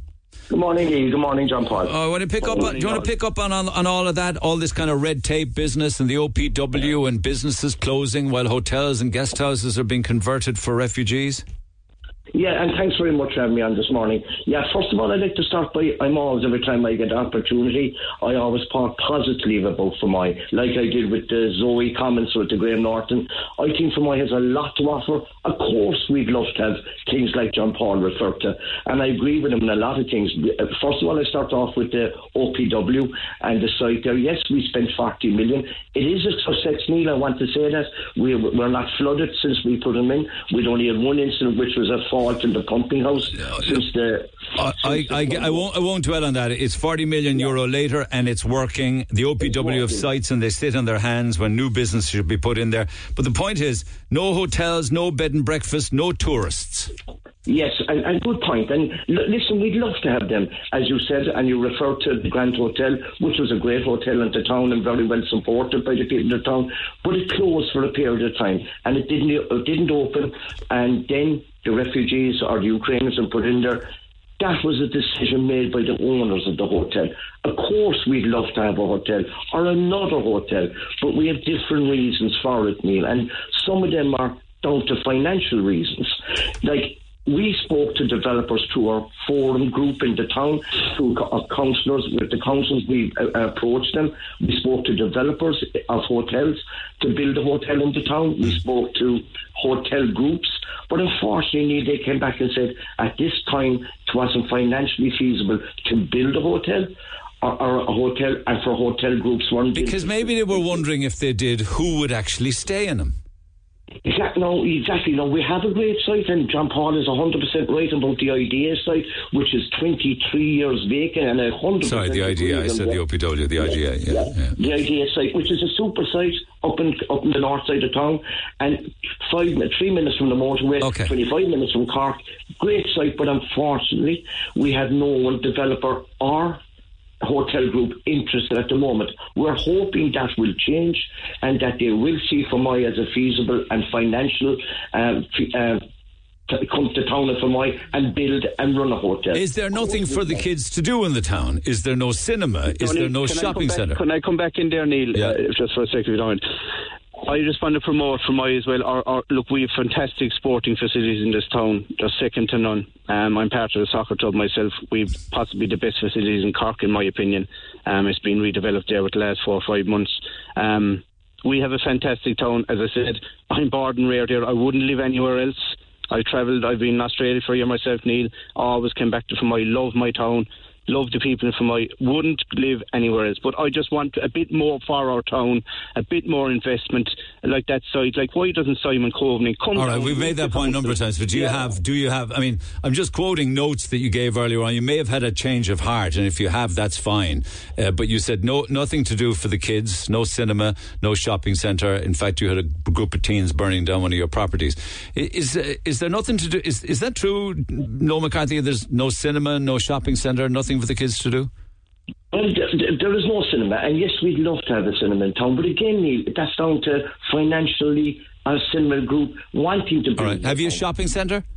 We have no shopping centre, but there is a planning application for a new shop to come into town with Board Penal at the moment. We have other great shops in town, and they're great businesses in town. But you must have a Dunnes or a Tesco or an Aldi or a Lidl or a SuperValu. That's what I want to make that point, Neil, if I can there, please. No, it's an answer. Do you have them, yes or no? No, but we have a Tesco application with both of them. Fermoy has no Dunnes, Tesco, Aldi, Lidl, SuperValu. We have an Aldi and Lidl. Okay, yeah. Neil, can I make a point there again? Yeah, go ahead. Yeah. We have a prime site in the middle of Fermoy town. It's the old Mart site, right? Back in 2007, the Shipment Group bought this site to develop it for retail outlets and a cinema. There was brilliant plans for it, but again, the OPW with the flooding stopped that. That was to be built. But that's sorted now. It should be able to rock on. Shipment have probably moved on. That's what I'm saying, Neil. The flooding is sorted. That's been sold privately now, that site. Why can't that owner be approached and say, look, we've got great plans for this, we'll buy it off you, or will you develop it for retail units or a shop to get people into the town, to get a focal point in the town, like every town has a shopping centre. A Dunnes or a Pennies would make this town. Draw people into the town. Other small businesses might be worried, or they'll take from our business. You got one. Okay. I think Noel McCarthy. I think Noel McCarthy's line has dropped, John. But I leave you on this point. I was going to say to Noel McCarthy, he's got one very frustrated Fermoy businessman in the shape of your good self. Thanks for taking the call. Do appreciate it. Text 0868 104 106. Get it off your chest. Text the Neil Prendeville Show now. 086 8104 106. Red FM. I was talking this morning again about the release of the new Beatles song. One wonders whether it will be a Beatles hit. It's called Now and Then. It was released yesterday afternoon. I imagine if you're a Beatles fan, I'd be preaching to the converted if you watch the big, huge, long Beatles documentary that was on. The big one, Get Back, which was incredible to watch. It was the whole life and times of the Beatles, and much of the video footage, of course, had never been seen before of their recording sessions and what have you. But anyway, that was yesterday's news. So we're now looking at a new song that was recorded. There is also a 12-minute documentary that accompanies the release of the song Now and Then, and it's fabulous. Even if you just sit down and watch the 12 minutes on YouTube, it's available wherever you get your videos, but it kind of goes into the detail of exactly where this came from and how it all came about. I'm not playing the whole 12 minutes, don't get me wrong there, but this is the first 90 odd seconds of it, featuring Paul McCartney. 2, take 1, silent turnover. Are you ready, Ringo? Come on, we're doing it. We're on. 1, 2, 3, 4. Which key is it in, really? Ringo. George is tuned up. John, I'm ready to sing it to the world. I hope we pass the audio still. What did it sound like with the bass doing a funny thing? Keep that one. Mark it fab. Making good music in a band is all about chemistry.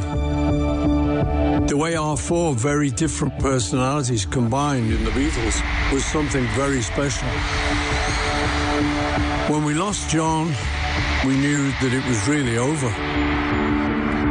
But in 1994, amazingly, an interesting opportunity arose. We could make more music together. If we were to do something, the three of us, as interesting as it may be, to have John in it is the obvious thing. I was talking to Yoko, and she said, I think I've got a tape of John. We were pretty excited. A new John song. Amazing. To hear John's voice, that's the thing that we should cherish. And I'm sure he would have really enjoyed that opportunity to be with us again. We could use John and try and make a record. It was the closest we'll ever come to having him back in the room.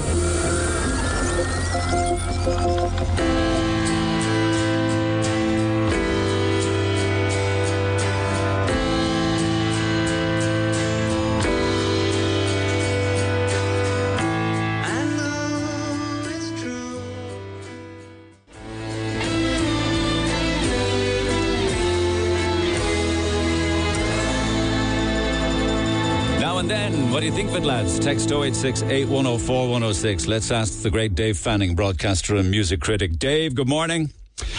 Music critic? God, I hate that word. Well, here you are now as a music critic. If you don't like it, then lump it. Okay, so it's nostalgic. It's groundbreaking technology. It's important to their body of work. It's the last we'll ever hear. But is it any good? Yeah, I mean, first of all, I heard you praising the little film that went with it, and you're right, it's a brilliant 10 or 12 minute piece. It's really, just great to see, and it's great to see the whole lot of them together doing whatever it is they do. To be honest, it is a very good song. There's no question about it. But, this is not the 1960s. You know what I mean? Even if you see, when the Beatles started off doing what they were doing, and then when they finished up and you saw the thing on the Peter Jackson documentary, just, strumming around, goofing around, creating in the studio together, all 4 of them in the round, and that's what it's all about to me with the Beatles, And this thing was a demo tape done into a boombox in his Dakota building in New York, almost 10 years after the breakup of the Beatles, just goofing away. Just think of what John had done since then. He brought out, John Lennon Plastic Oma Band, an amazing album. Then the next one, Imagine, which is really very good too. The rest of the stuff he brought out really in the 70s wasn't. Wait a second, what about Watching the Wheels? That was a super album. Oh, God, you'll always know. Wait a minute, one song. All the words and pictures stuff. Come on, it's not good enough. The rock and roll album was just to fulfill a contract. It was rubbish. And then he gave up for 5 years. Then he came back and gave us Double Fantasy, which, to be honest, isn't really very good. And when it was re-released with the Yoko song after everything, that just shows you how enthralled he was to a moron. What are you talking about? What he recorded Woman, one of the greatest love songs I've ever heard in my entire life. Oh, almighty. Have you heard the Beatles lately? I mean, yeah, it's fine, whatever, blah, blah, blah. What needed to happen here for those perhaps who don't know? He recorded it with piano. They didn't want the piano, was it? He's in the Dakota building. He recorded the piano. I don't even think the piano was good enough, which is fine. It was just a demo tape. You can hear the pipes in the background of the heating, and you can also hear the hiss on the tape. So nothing could be done in '95. When George heard it and said, "Well, we're not doing that. I will certainly do Free as a Bird and Real Love, but not that piece of nonsense because there's nothing you can do with it." And he was right. Then Peter Jackson comes along and does, what we know about, because I'm telling you, the future is nothing to do with technology and nothing to do with computers and mobile phones. It's all AI. And AI did an awful lot for the documentary of 7 Hours that you mentioned earlier on, which was fantastic. Yeah. So he kept going with that. And right now, it's able to do everything you could possibly imagine, isolate instruments and vocals and conversations and everything else. So it was able to do that. Then they were able to add their bits to it as well. And in doing so, they've created a song, which, by the way, isn't that much different than the way an awful lot of music that you think is great is created. For instance, like you hear a song and you say, God, it's great, and you think you can hear the band in the studio. Actually, those vocals were done in LA. The guitar was done 5 years later in London. You just don't know these things. So there's nothing wrong with clearing up existing recordings, and it's a process that has gone on for years. And then on top of that, then, when they got their hands on that and they isolated the vocal, had the other three, while Harrison was alive, recorded their pieces for the song? No, I think they just they got themselves a George solo, and then the other two did theirs lately. So the point about it is you isolate all the instruments, etc., and they've done that too with the Red and Blue album too. There's new mixes of that, and there's new mixes of Revolver that were taken out too. You take out John's voice, you kind of, from the old cassette, and there's a dialogue editor called Emile de la Rey, and Emile de la Rey is, can train computers to recognise Beatles voices from kind of noises and instruments and that. And it was really brilliantly done. There's no question about it. It really is. And they had all their own bits. Jeff Lynne was there as production. There's new vocals, there's new drums, there's new bass. They even have backing vocals in there from previous Beatles songs like Here, There and Everywhere, Eleanor Rigby, and also Because from the Abbey Road album. Strings are by Paul and John. They put the kitchen sink in. And you know something? It's very nice. It's lovely. But then you read articles like where people heard it first from BBC the other day and they were going, I bawled crying when I heard it. Get a life. Get a job. Stop. I wonder how real diehard Beatles fans would feel about it. Would you be a diehard Beatle fan, Dave? I have to say, I can honestly say that there is nothing in the world that has ever affected me as much as the Beatles. They are my favourite band. I know them inside out. I was in their fan club from the age of 7 to 14 or whatever it is when they broke up, and I was devastated when they broke up, and yet they broke up when they were on top. Good move, now that I look back on it. And they're the greatest thing ever. I was there for each album. I was the youngest of 6.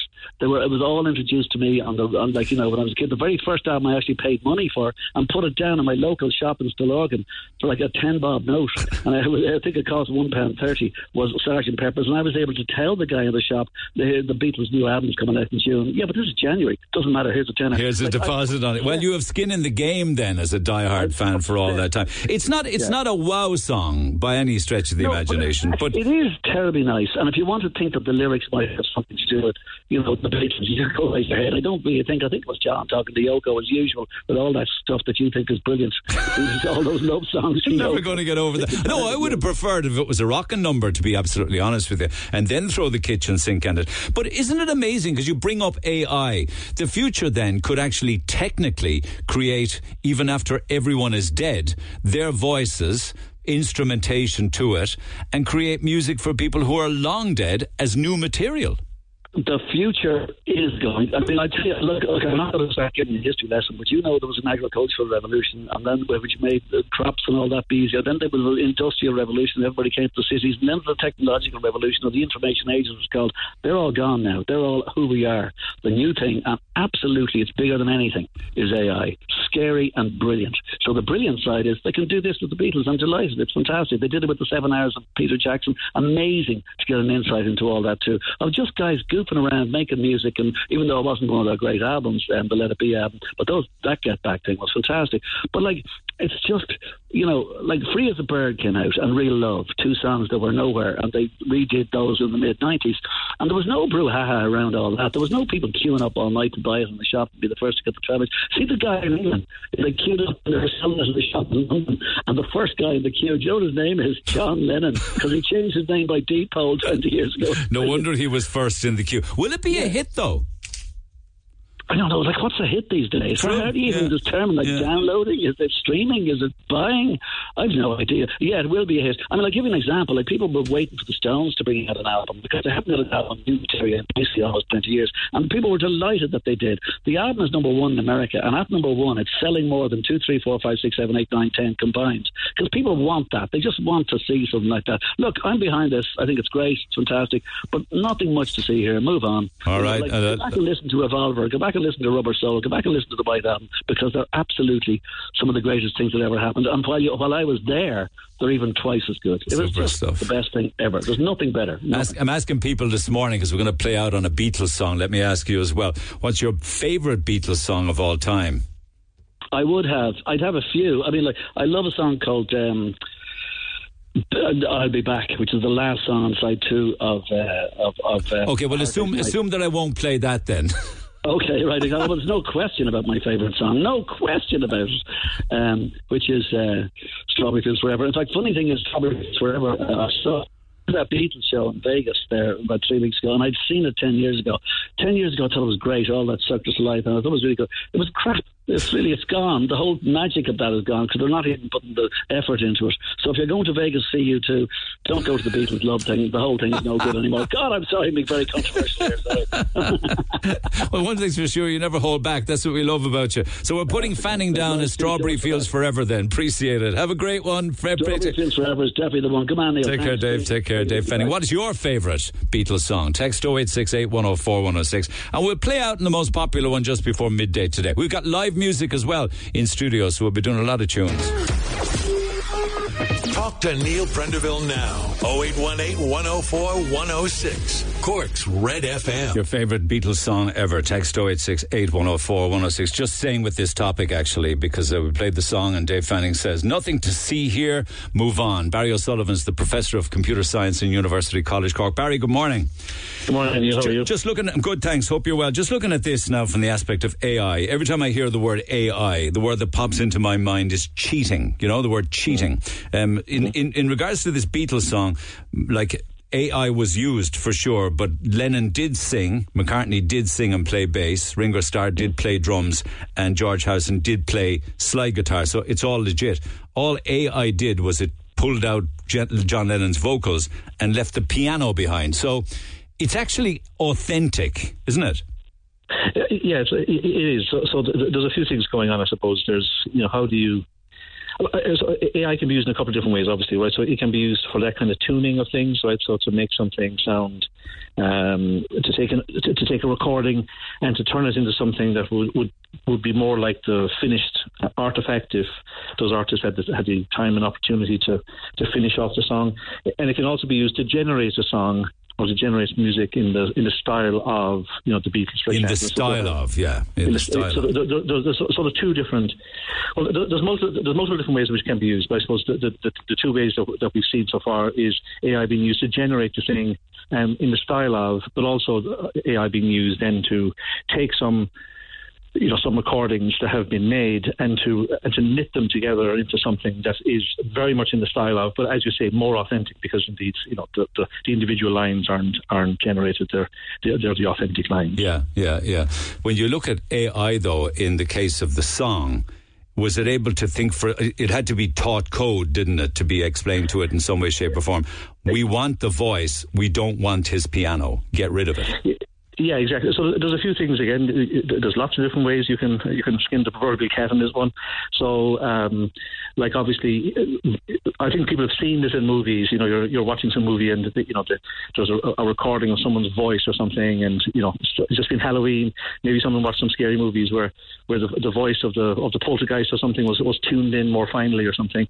So there are certainly these techniques in sort of sound and vision that allow you to tune away the things that you're not interested in and to focus on the things that you are. People might have seen on Instagram, these accounts where you have Adele singing live in concert, but the band is not there. It's just her voice. And so there are lots of ways using AI and some other ways not using AI to filter out the kind of sounds that you don't want and separate them. Okay. And this can be very useful. For creating backing tracks, for example, if you're a singer or a musician and you want to create a backing track. Just broadening the topic a little bit for a second. Elon Musk said during the week, made the front of the papers, that AI is more dangerous in the future than nuclear war. Yeah, well, I was actually at that event. Were you? You heard him say it. Musk does tend to grab headlines saying things that are a bit sort of, can be a bit left field.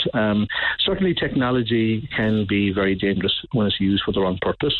So, for example, it's certainly possible for AI to be used in, say, weapons and in war, and if it makes a mistake, that you can find yourself in a very, very scary political situation. And, indeed, if AI systems were allowed to make decisions in how to deploy weapons in war and how to engage the enemy, you can imagine how bad things could get. Well, it would be an awful lot worse if it was able to do that.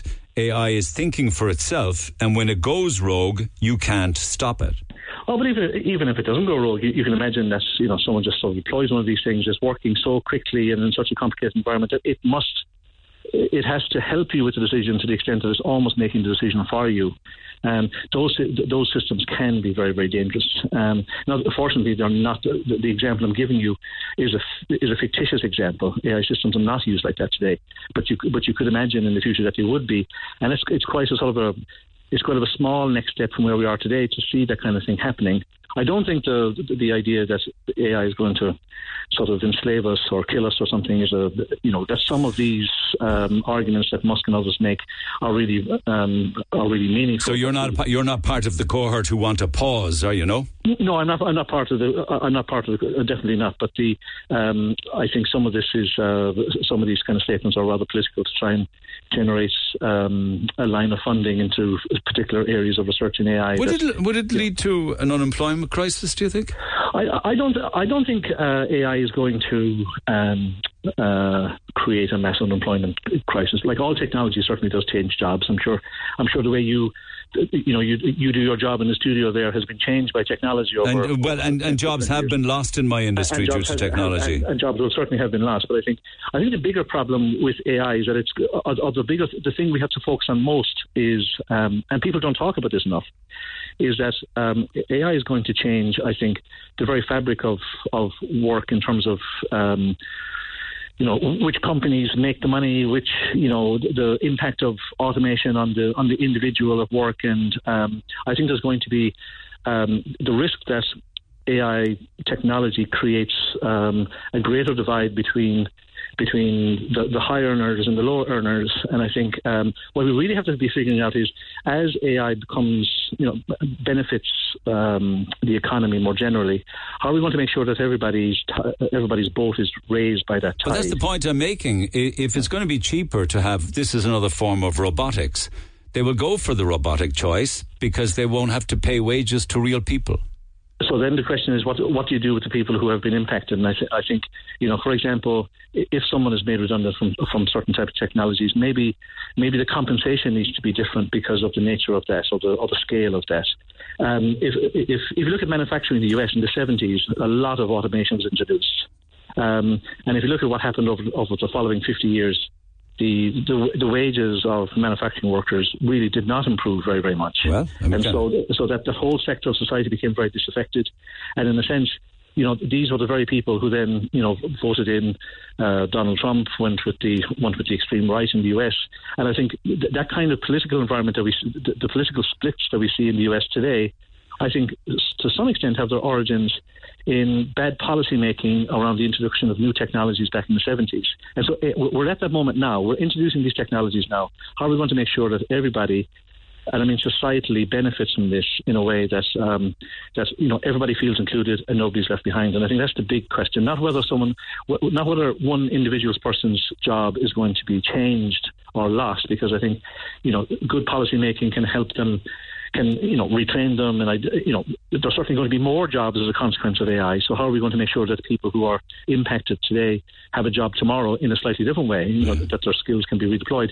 But I think the longer term thing is, how are we going to make sure that that AI as a technology is going to be a positive force for society, and not something that, as Musk says, is going to destroy us all. Okay, well said. Appreciate you taking the call. Barry O'Sullivan, Professor of Computer Science in University College Cork, on artificial intelligence. You can't wind the clock back, and you certainly can't reverse out of it, but I would suggest that many people should be treading carefully with the evolution of it. Now, the Neil Prendeville Show, Red FM. Nothing you like better at the odd time than a good takeout from Roosters Piri Piri in Douglas, and they have 2 branches, the other one in Blackpool. So this will feed 15 to 20 of you with starters, main courses, and build your own cheesecake for dessert. And if you fancy some Roosters Piri Piri, then you can check them out online, roosterspiripiri.com, or visit Douglas or Blackpool Retail Park. And with that in mind, another bunch of shout outs for you. Everybody at the Coach House Cafe in Blarney Castle. I'm back in the cafe today for the first time since September, and will probably be my only Friday until the new year. So please make it today. Another one for Store Fit Shop Fitters in Wilton, Hurley Heath Centre and Bishopstown, for Lynn and all the gang. The Animal Care Hospital in Douglas are listening. Route 14 Bar and Restaurant in Toker, in Lisa and Sonia. I wonder if that's the bar and restaurant in Toker, Route 14, that apparently does a fantastic, and I'm told a fantastic Sunday dinner, as in the big roast. I'm told it's a great one out there. I imagine it probably is Route 14 Bar. It must be terrific. Northside Tyres in the Old Mallow Road. The GC Auto Spares in Fermoy and Mitchelstown. Morning to Brendan. Ger and Dave at Musgraves Garage in the Kinsale Road. CDYS in Middleton lost everything in the flood, and they're exhausted. Youth workers and helping young people. Cork Builders and Providers would love feeding today. Coming into the winter months, it's harder for men than women. You guys are on fire this morning. It's harder for guys than women. Currabeg Plant Nursery and Ovens would love a treat. Everybody at Union Hall Smoked Fish are listening. St. Bridget's Ward in the Mercy Hospital. Morning to you all. MMD Construction, the pet shop on the Kinsale Road.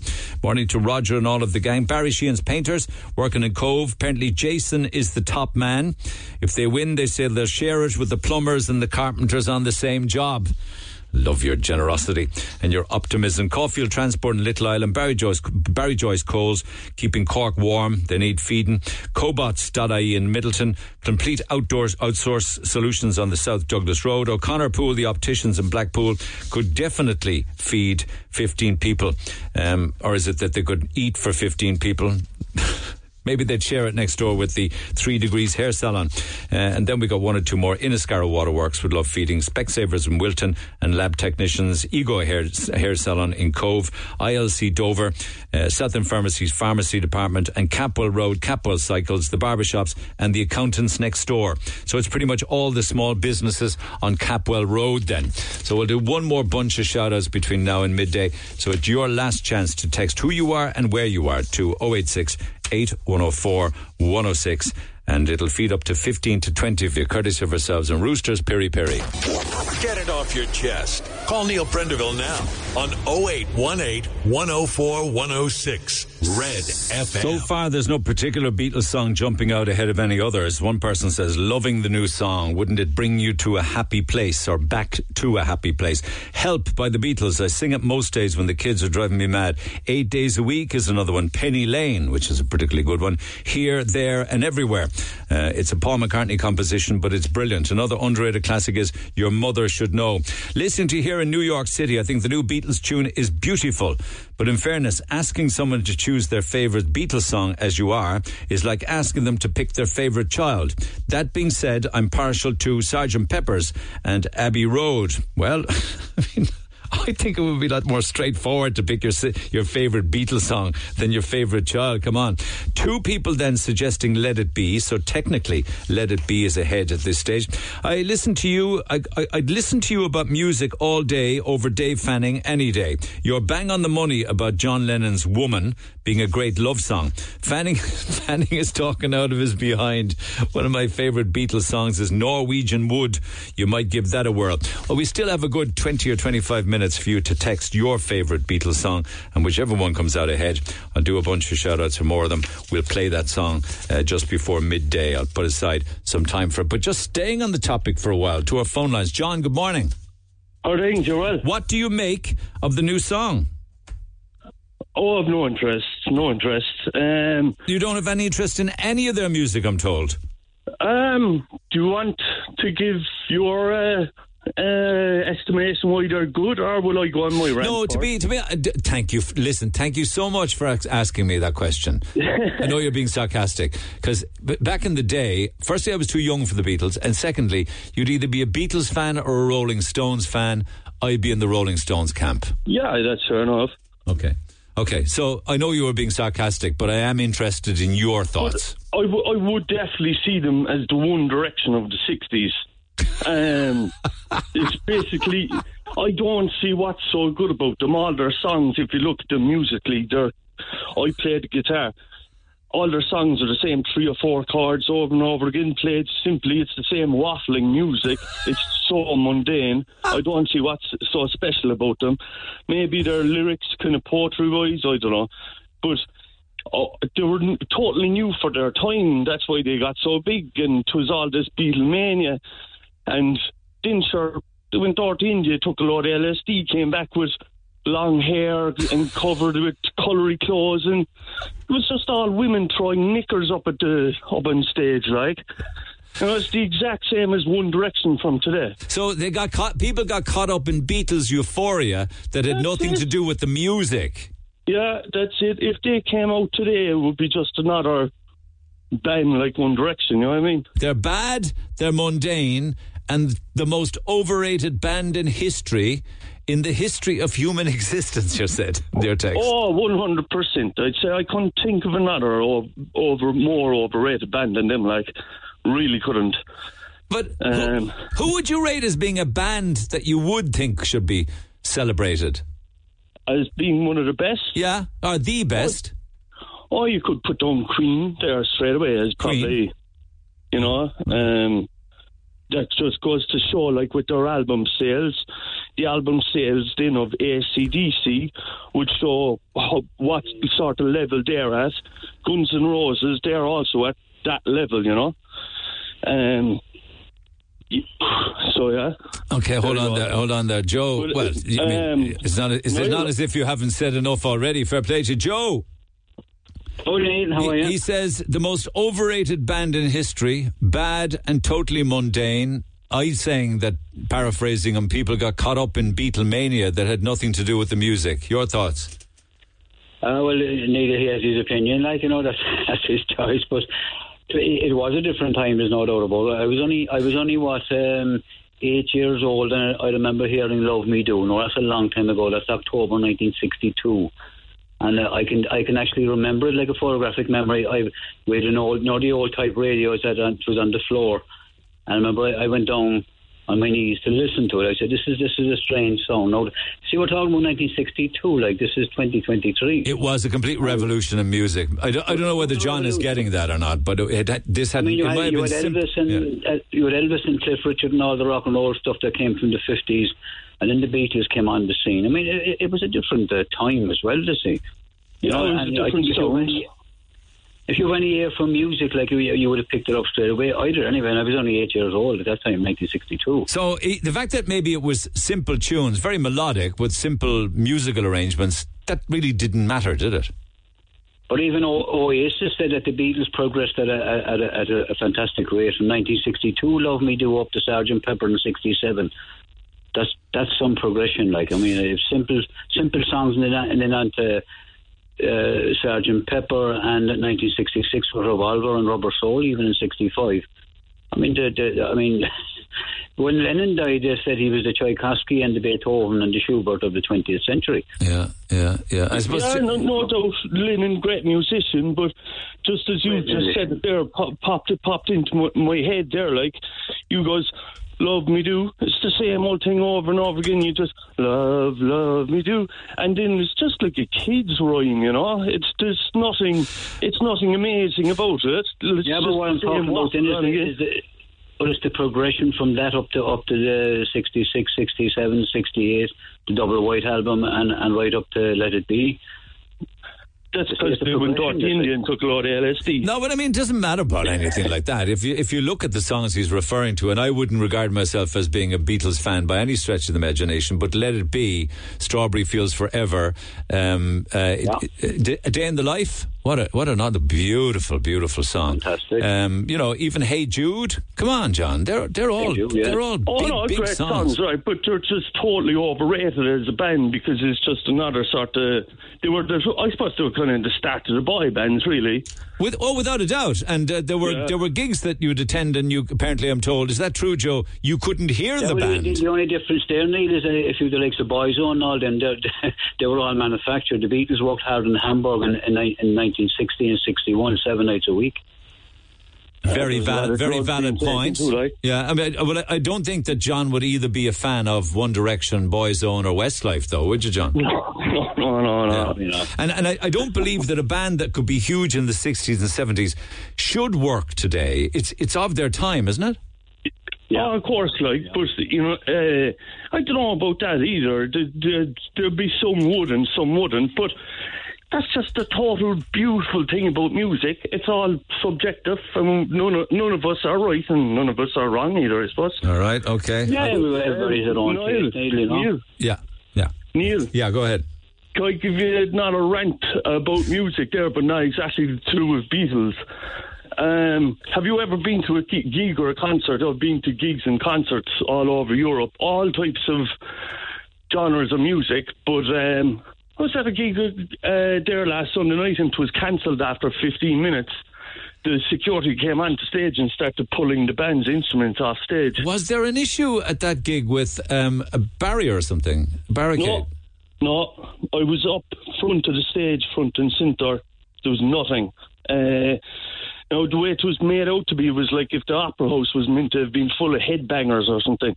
I got videos of it. It was an average crowd, average age. It was an average band, Scratch. A folk band. Yeah, they're a folk band. Dave Fanning would have told you about them. They're one of the most up-and-coming bands coming out of Ireland at the moment. But why would a folk band? I didn't know they were folk band. I got the impression from the reaction to the story that they were full-on metal or something like that, no? No, sure, Jesus, one of their songs had a 3-string piece. Okay. No, I'm only asking, why was it anticipated by some that the fans would get overly excited? But they do get overly excited. It's like, Christ, they do it every band I got to see. Like, okay. They get overexcited at the Dubliners. So were you at the gig? I was front and centre up by the stage. I saw nothing wrong. I've been to all types of concerts around the world, the craziest ones going. And this wasn't even dancing, it was just shuffling in the crowd. Okay, so let me ask you, were people trying to move towards the stage, which would maybe brought on a bit of a crush? No, I was just shuffling around, and they played 2 songs, then they played a slow song. The slow song kind of... a slow song where it was just a dude, guitar, and there was 3-string quartet behind. Okay. And then that kind of moved along to a fast song where the whole band joined in. And did everybody get their money back, or did the band announce? No, there's loads of people complaining about it, and you know what it reminded me straight away of? That Fine Gael politician that stopped Roy Chubby Brown from being in the Opera House there a few years ago. I just thought straight away he must have been above in the sound box or something, and he saw them playing and he said, turn them off. And who made the announcement, John? There was no announcement. The security just got up on stage and pulled off their instruments, and for a while I thought, Jesus, is this part of the act or what? But no, they were just apologising and waving their hands, the band, and the band were after putting up on Twitter saying they're never again playing the Opera House and that they will play in Cork again shortly. But they won't. Have they said that they won't play the Opera House as a consequence? Okay. And they're going to have half-price tickets. Okay, all right. Well, here's the response from the Opera House. We wish to apologise to the patrons who were attending the Scratch last Sunday, 29th of October. We had to make the difficult decision to finish the show early due to a barrier becoming compromised during the performance. The safety of patrons and artists is always our highest priority. We regret the decision was necessary. We had no choice. We would like to thank the band and acknowledge their understanding of the situation. Sounds to me as if They didn't understand the situation. No, there's utter nonsense. Like, I don't know, but I haven't a clue why. The security seem to be very inexperienced, and they seem to be very young.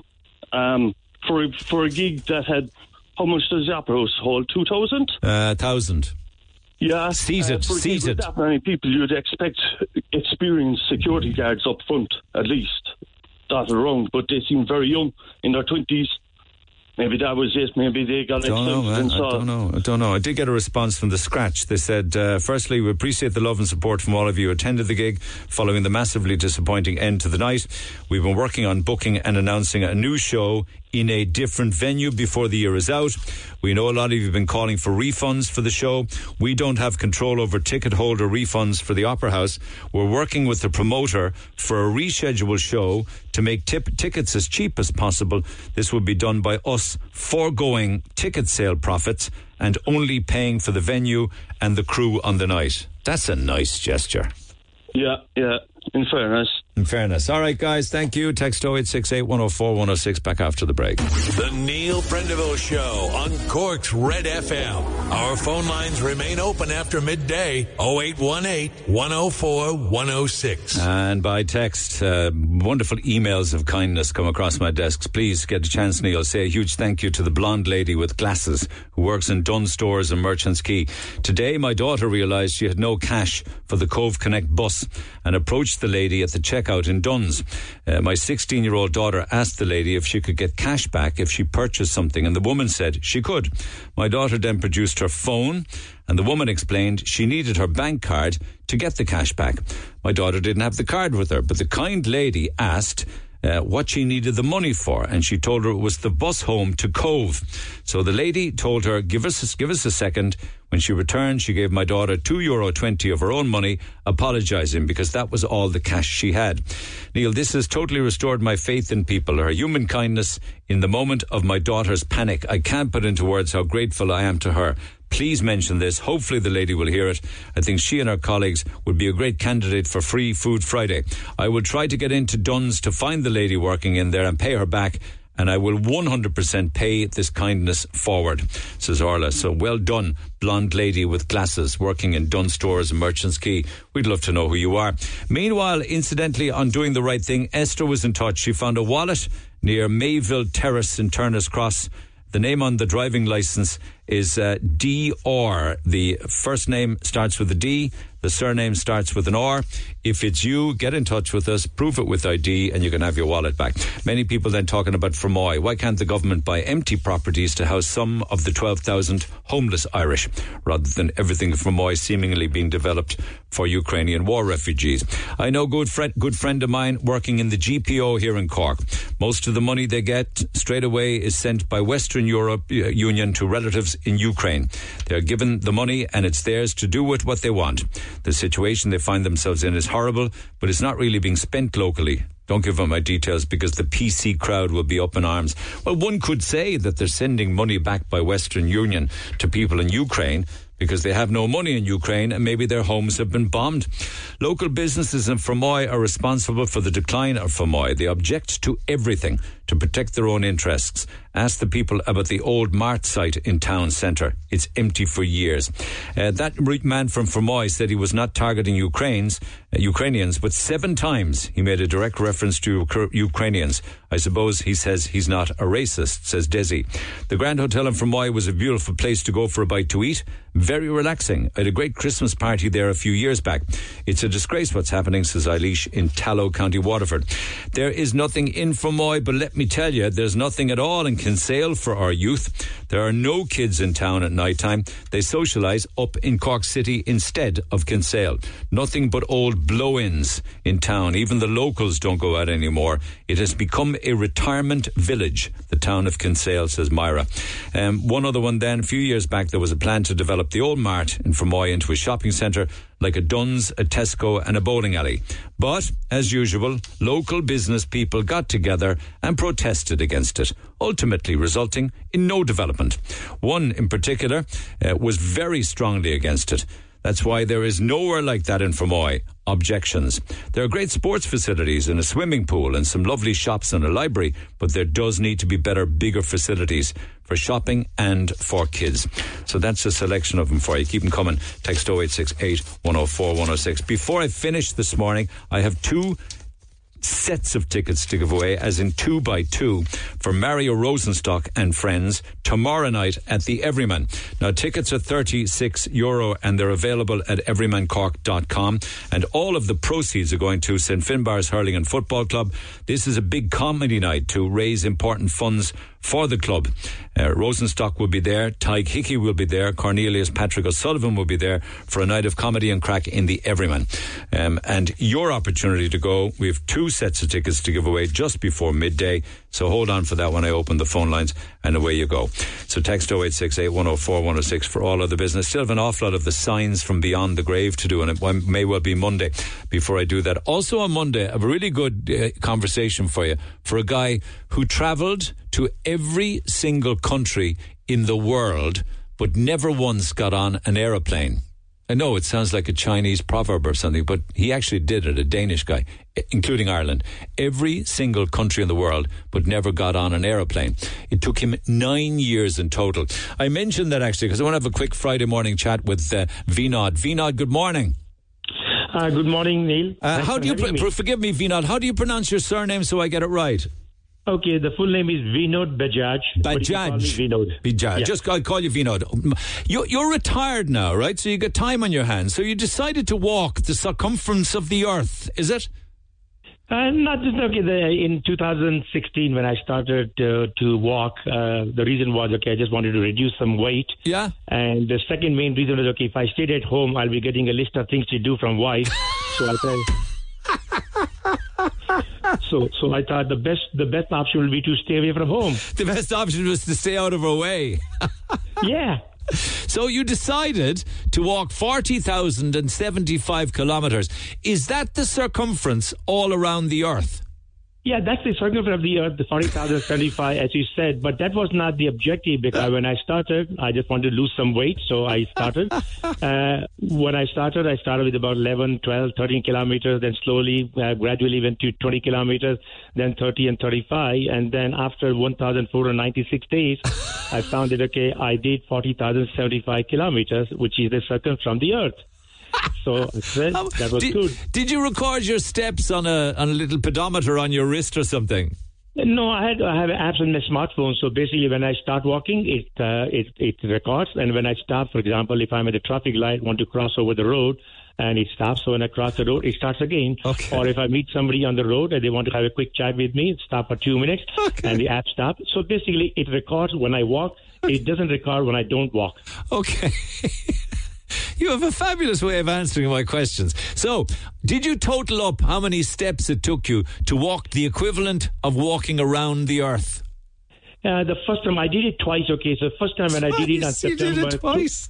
I did it twice. Yeah. So the first time I did was on September 21st, 2020, and it took me 1,496 days. Number one. Number two, it was 54.8 million steps.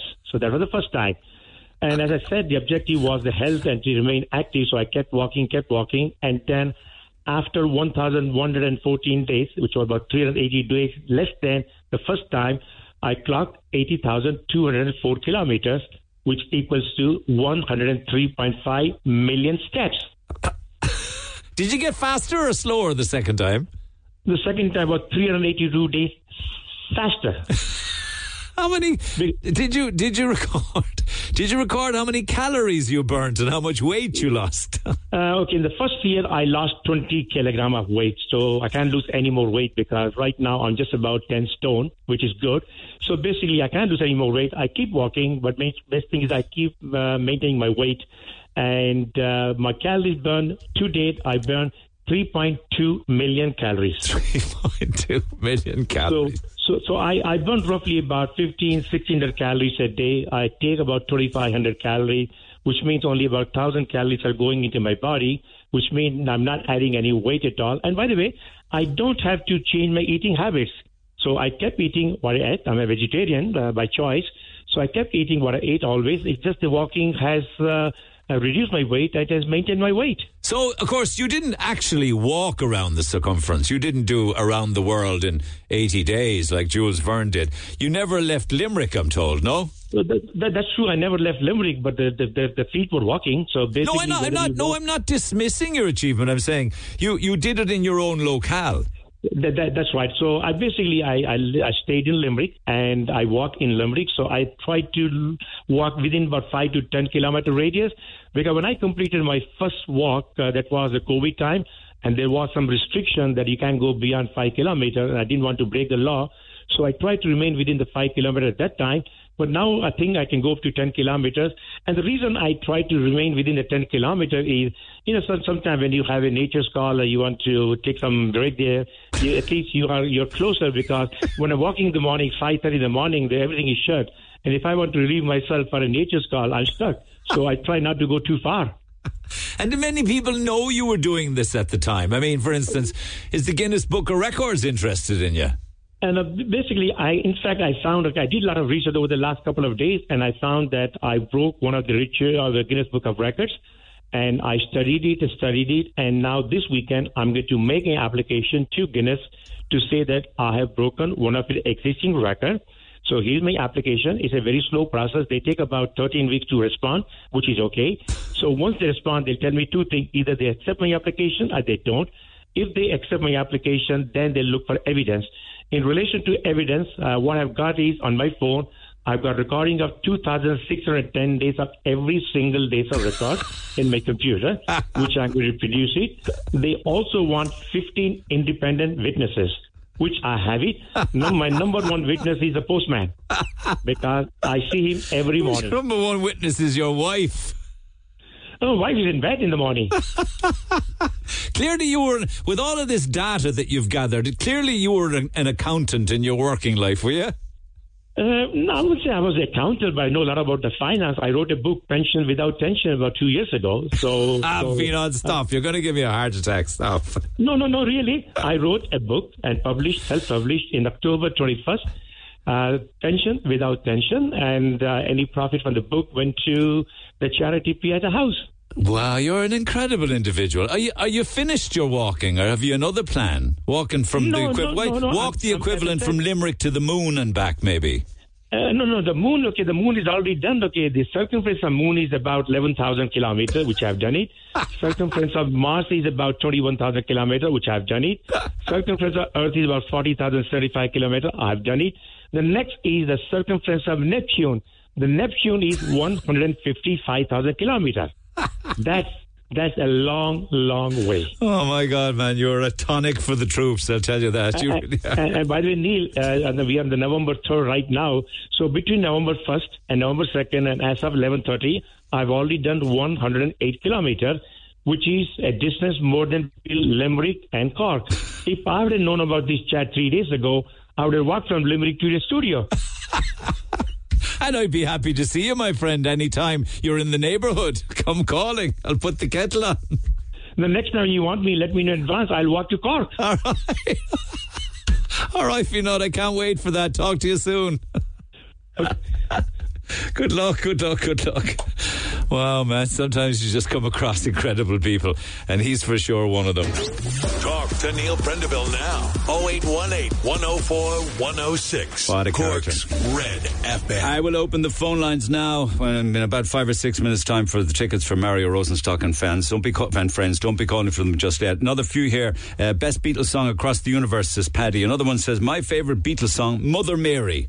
I think that's a reference probably to Let It Be. When I find myself in times of trouble, Mother Mary comes to me, so we'll put that down as Let It Be. One or two others here. In My Life is my favourite Beatles song. I sing it to my 2 children at bedtime, says Michaela. My favourite Beatles song has to be And Your Bird Can Sing, which is, apart from the twin guitars and vocal harmonies, the lyrics are just gorgeous. Hey Jude, just a simple text. Hey Jude. I'm a huge Beatles fan. We have a 4-year-old son called Lennon. I'm married to Claire. My name is Troopy. My favourite Beatles song is A Day in the Life. Hi Neil, it's Strawberry Fields Forever is the Beatles song. I love all Beatles music. When my son was younger, we always held hands whenever we were out and about, and he loved singing I Want to Hold Your Hand.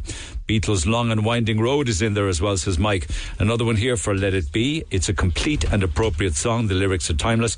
The Long and Winding Road, great song. Another few of them here. All the Lonely People. Lucy in the Sky with Diamonds, I see. Let It Be is back in here again. There's a mention for Eleanor Rigby. You're starting off a debate on the Beatles. I thought the Friday show was more relaxed. Don't go there, Neil. Don't start a debate on the Beatles. It'll get nasty. What does he know? The Beatles were brilliant. Every song, including the new release. Get that guy. I bet that guy can't string a note together. Referencing John. The crows land on my roof regularly, and they'd have some competition with him, I'd say.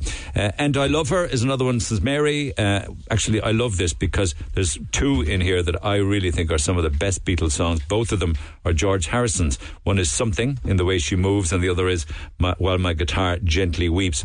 The Beatles song Imagine, which technically I have to say would not be a Beatles song. No, my musicians in studio agree that would be down under the label of John Lennon. So keep those coming. Text 0868 104 106. Last bunch of shout-outs for Free Food Friday. Joe's Edge Hair Salon in Blarney. Operations Transport Staff of the National Seaways in the Port of Tivoli.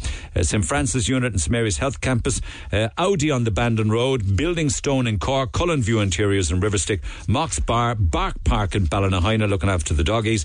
Glandor Radiotherapy Centre in the CUH. Anumi Medical Clinic in Penrose House. Aramex in Carricktool. Everybody at Retrofit. We're doing up houses at the moment. Good morning to Linda. Innovative Total Solutions are listening. AP Vaughan Recycling, RPC Haulage, and the Pharmacy Department at the Mercy Hospital. And just two more, Crowbar and Rexall and LIT, and Crazy Monkey Skate and E-Scooter Repair Shop on Church Road. Probably would win an award as the longest business title on Leaside. So that's it with regards to the shout-outs. We'll pick a winner in a few minutes' time. So text, no more text on that. My apologies. Let it go. We'll just pick a winner in a second or two. But one quick call. Joe, good morning.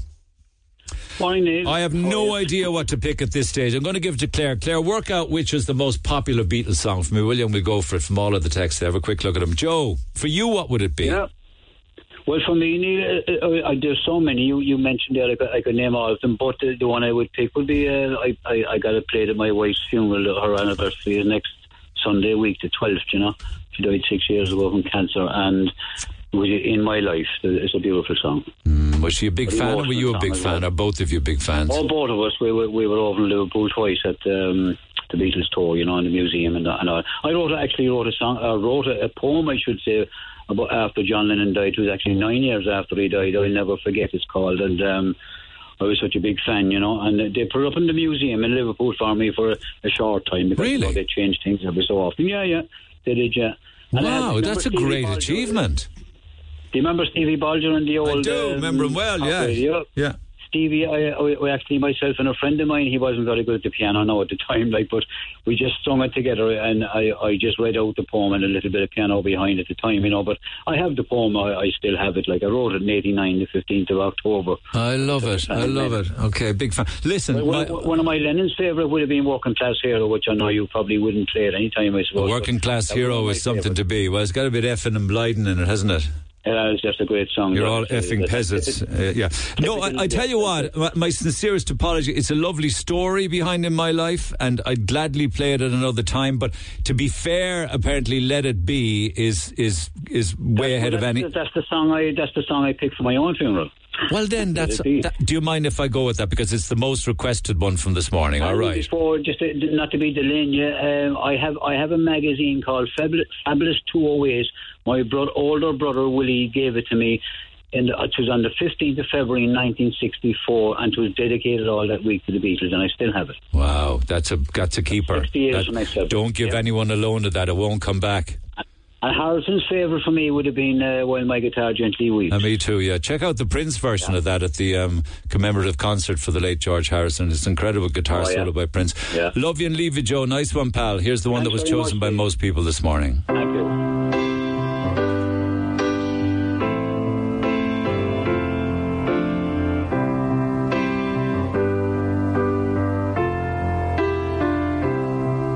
When I find myself in times of trouble, Mother Mary comes to me, speaking words of wisdom, let it be.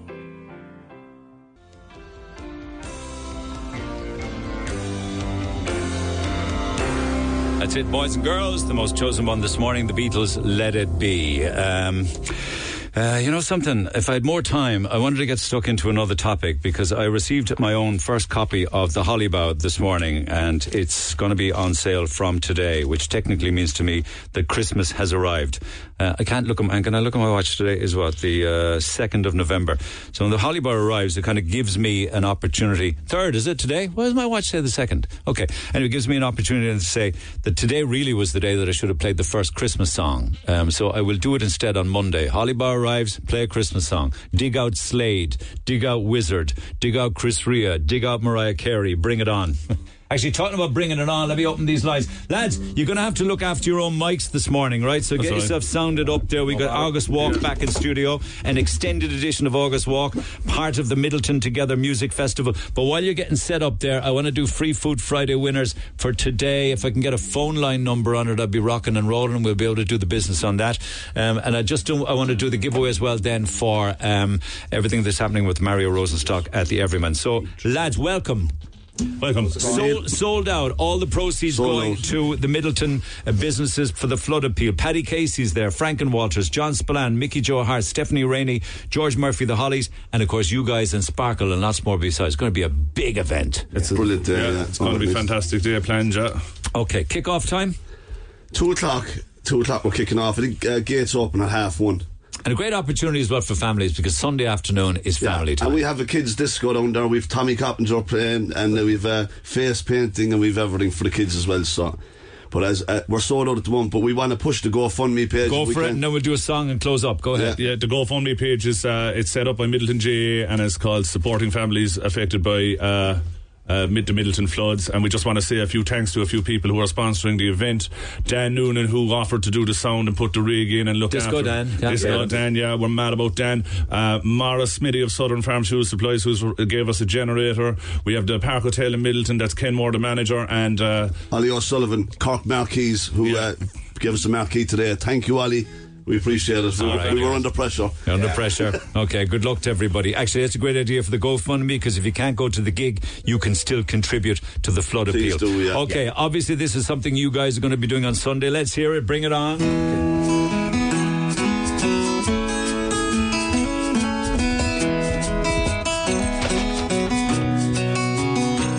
For the last time now, won't you sit with me?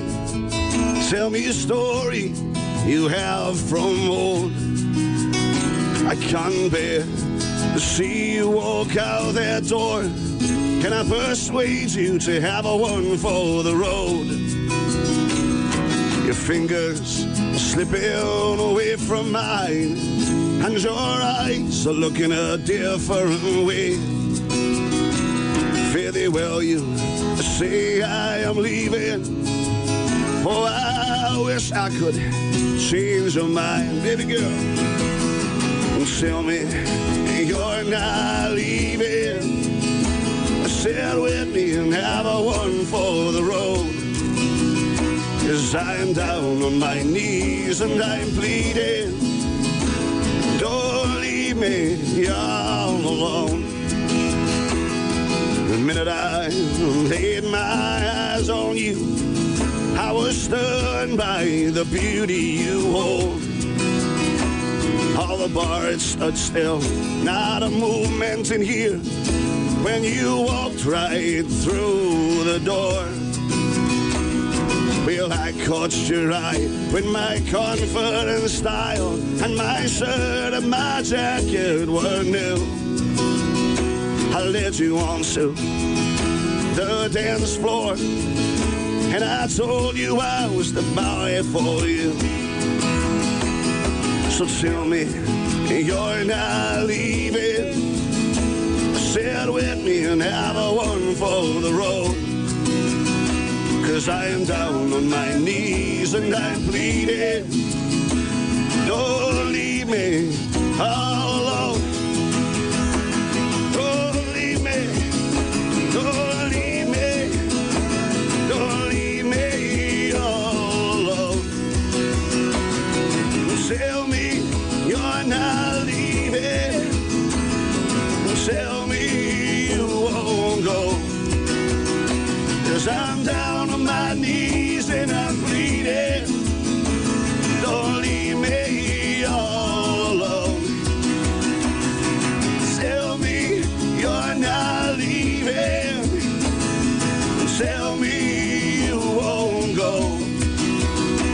'cause I'm down on my knees and I'm pleading. Don't leave me all alone. You're my baby, my baby, my baby. Tell me you're not leaving. Tell me you won't go. 'Cause I'm down on my knees and I'm pleading. Don't you leave me all alone. August Walk, ladies and gentlemen. Dots and Jamie and Roger and Owen, and One for the Road. What's the follow-up? A bird never flew on one wing, I suppose. Oh, it's the best laugh I've gotten in a long time. We leave it at that, lads. Job done. Have a great day Sunday. Enjoy the gig, guys. Thanks for coming in. Before I leave you for the day that's in it, Free Food Friday this week, courtesy of ourselves and Roosters, Piri Piri, Douglas and Blackpool Retail Park. Let's see how they're all doing down at Caulfield Transport in Little Island. Evan. Hello. You've been texting for years, pal. What's the story? You busy down there? I'm flat out, buddy. How many Arctics and trucks do you guys have going on a daily basis?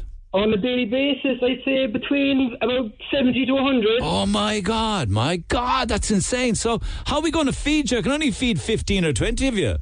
Look, there's only a couple down here that need feeding anyway. They're out on the road. All right, so it's the office and the warehouse staff. The drivers can just go and hitch off. Yeah, they can drive on. Okay, off they go. Get their food in the deli or the petrol station, whatever the case may be. So the best of food for you guys from Roosters this lunchtime. Give me a big weekend shout out. So a shout out all the boys and no. Obviously you're new to this. I actually want a shout out. What? Is there anybody there? Where's everyone doing that? Yeah, I've got all day, of course. Like, take your time.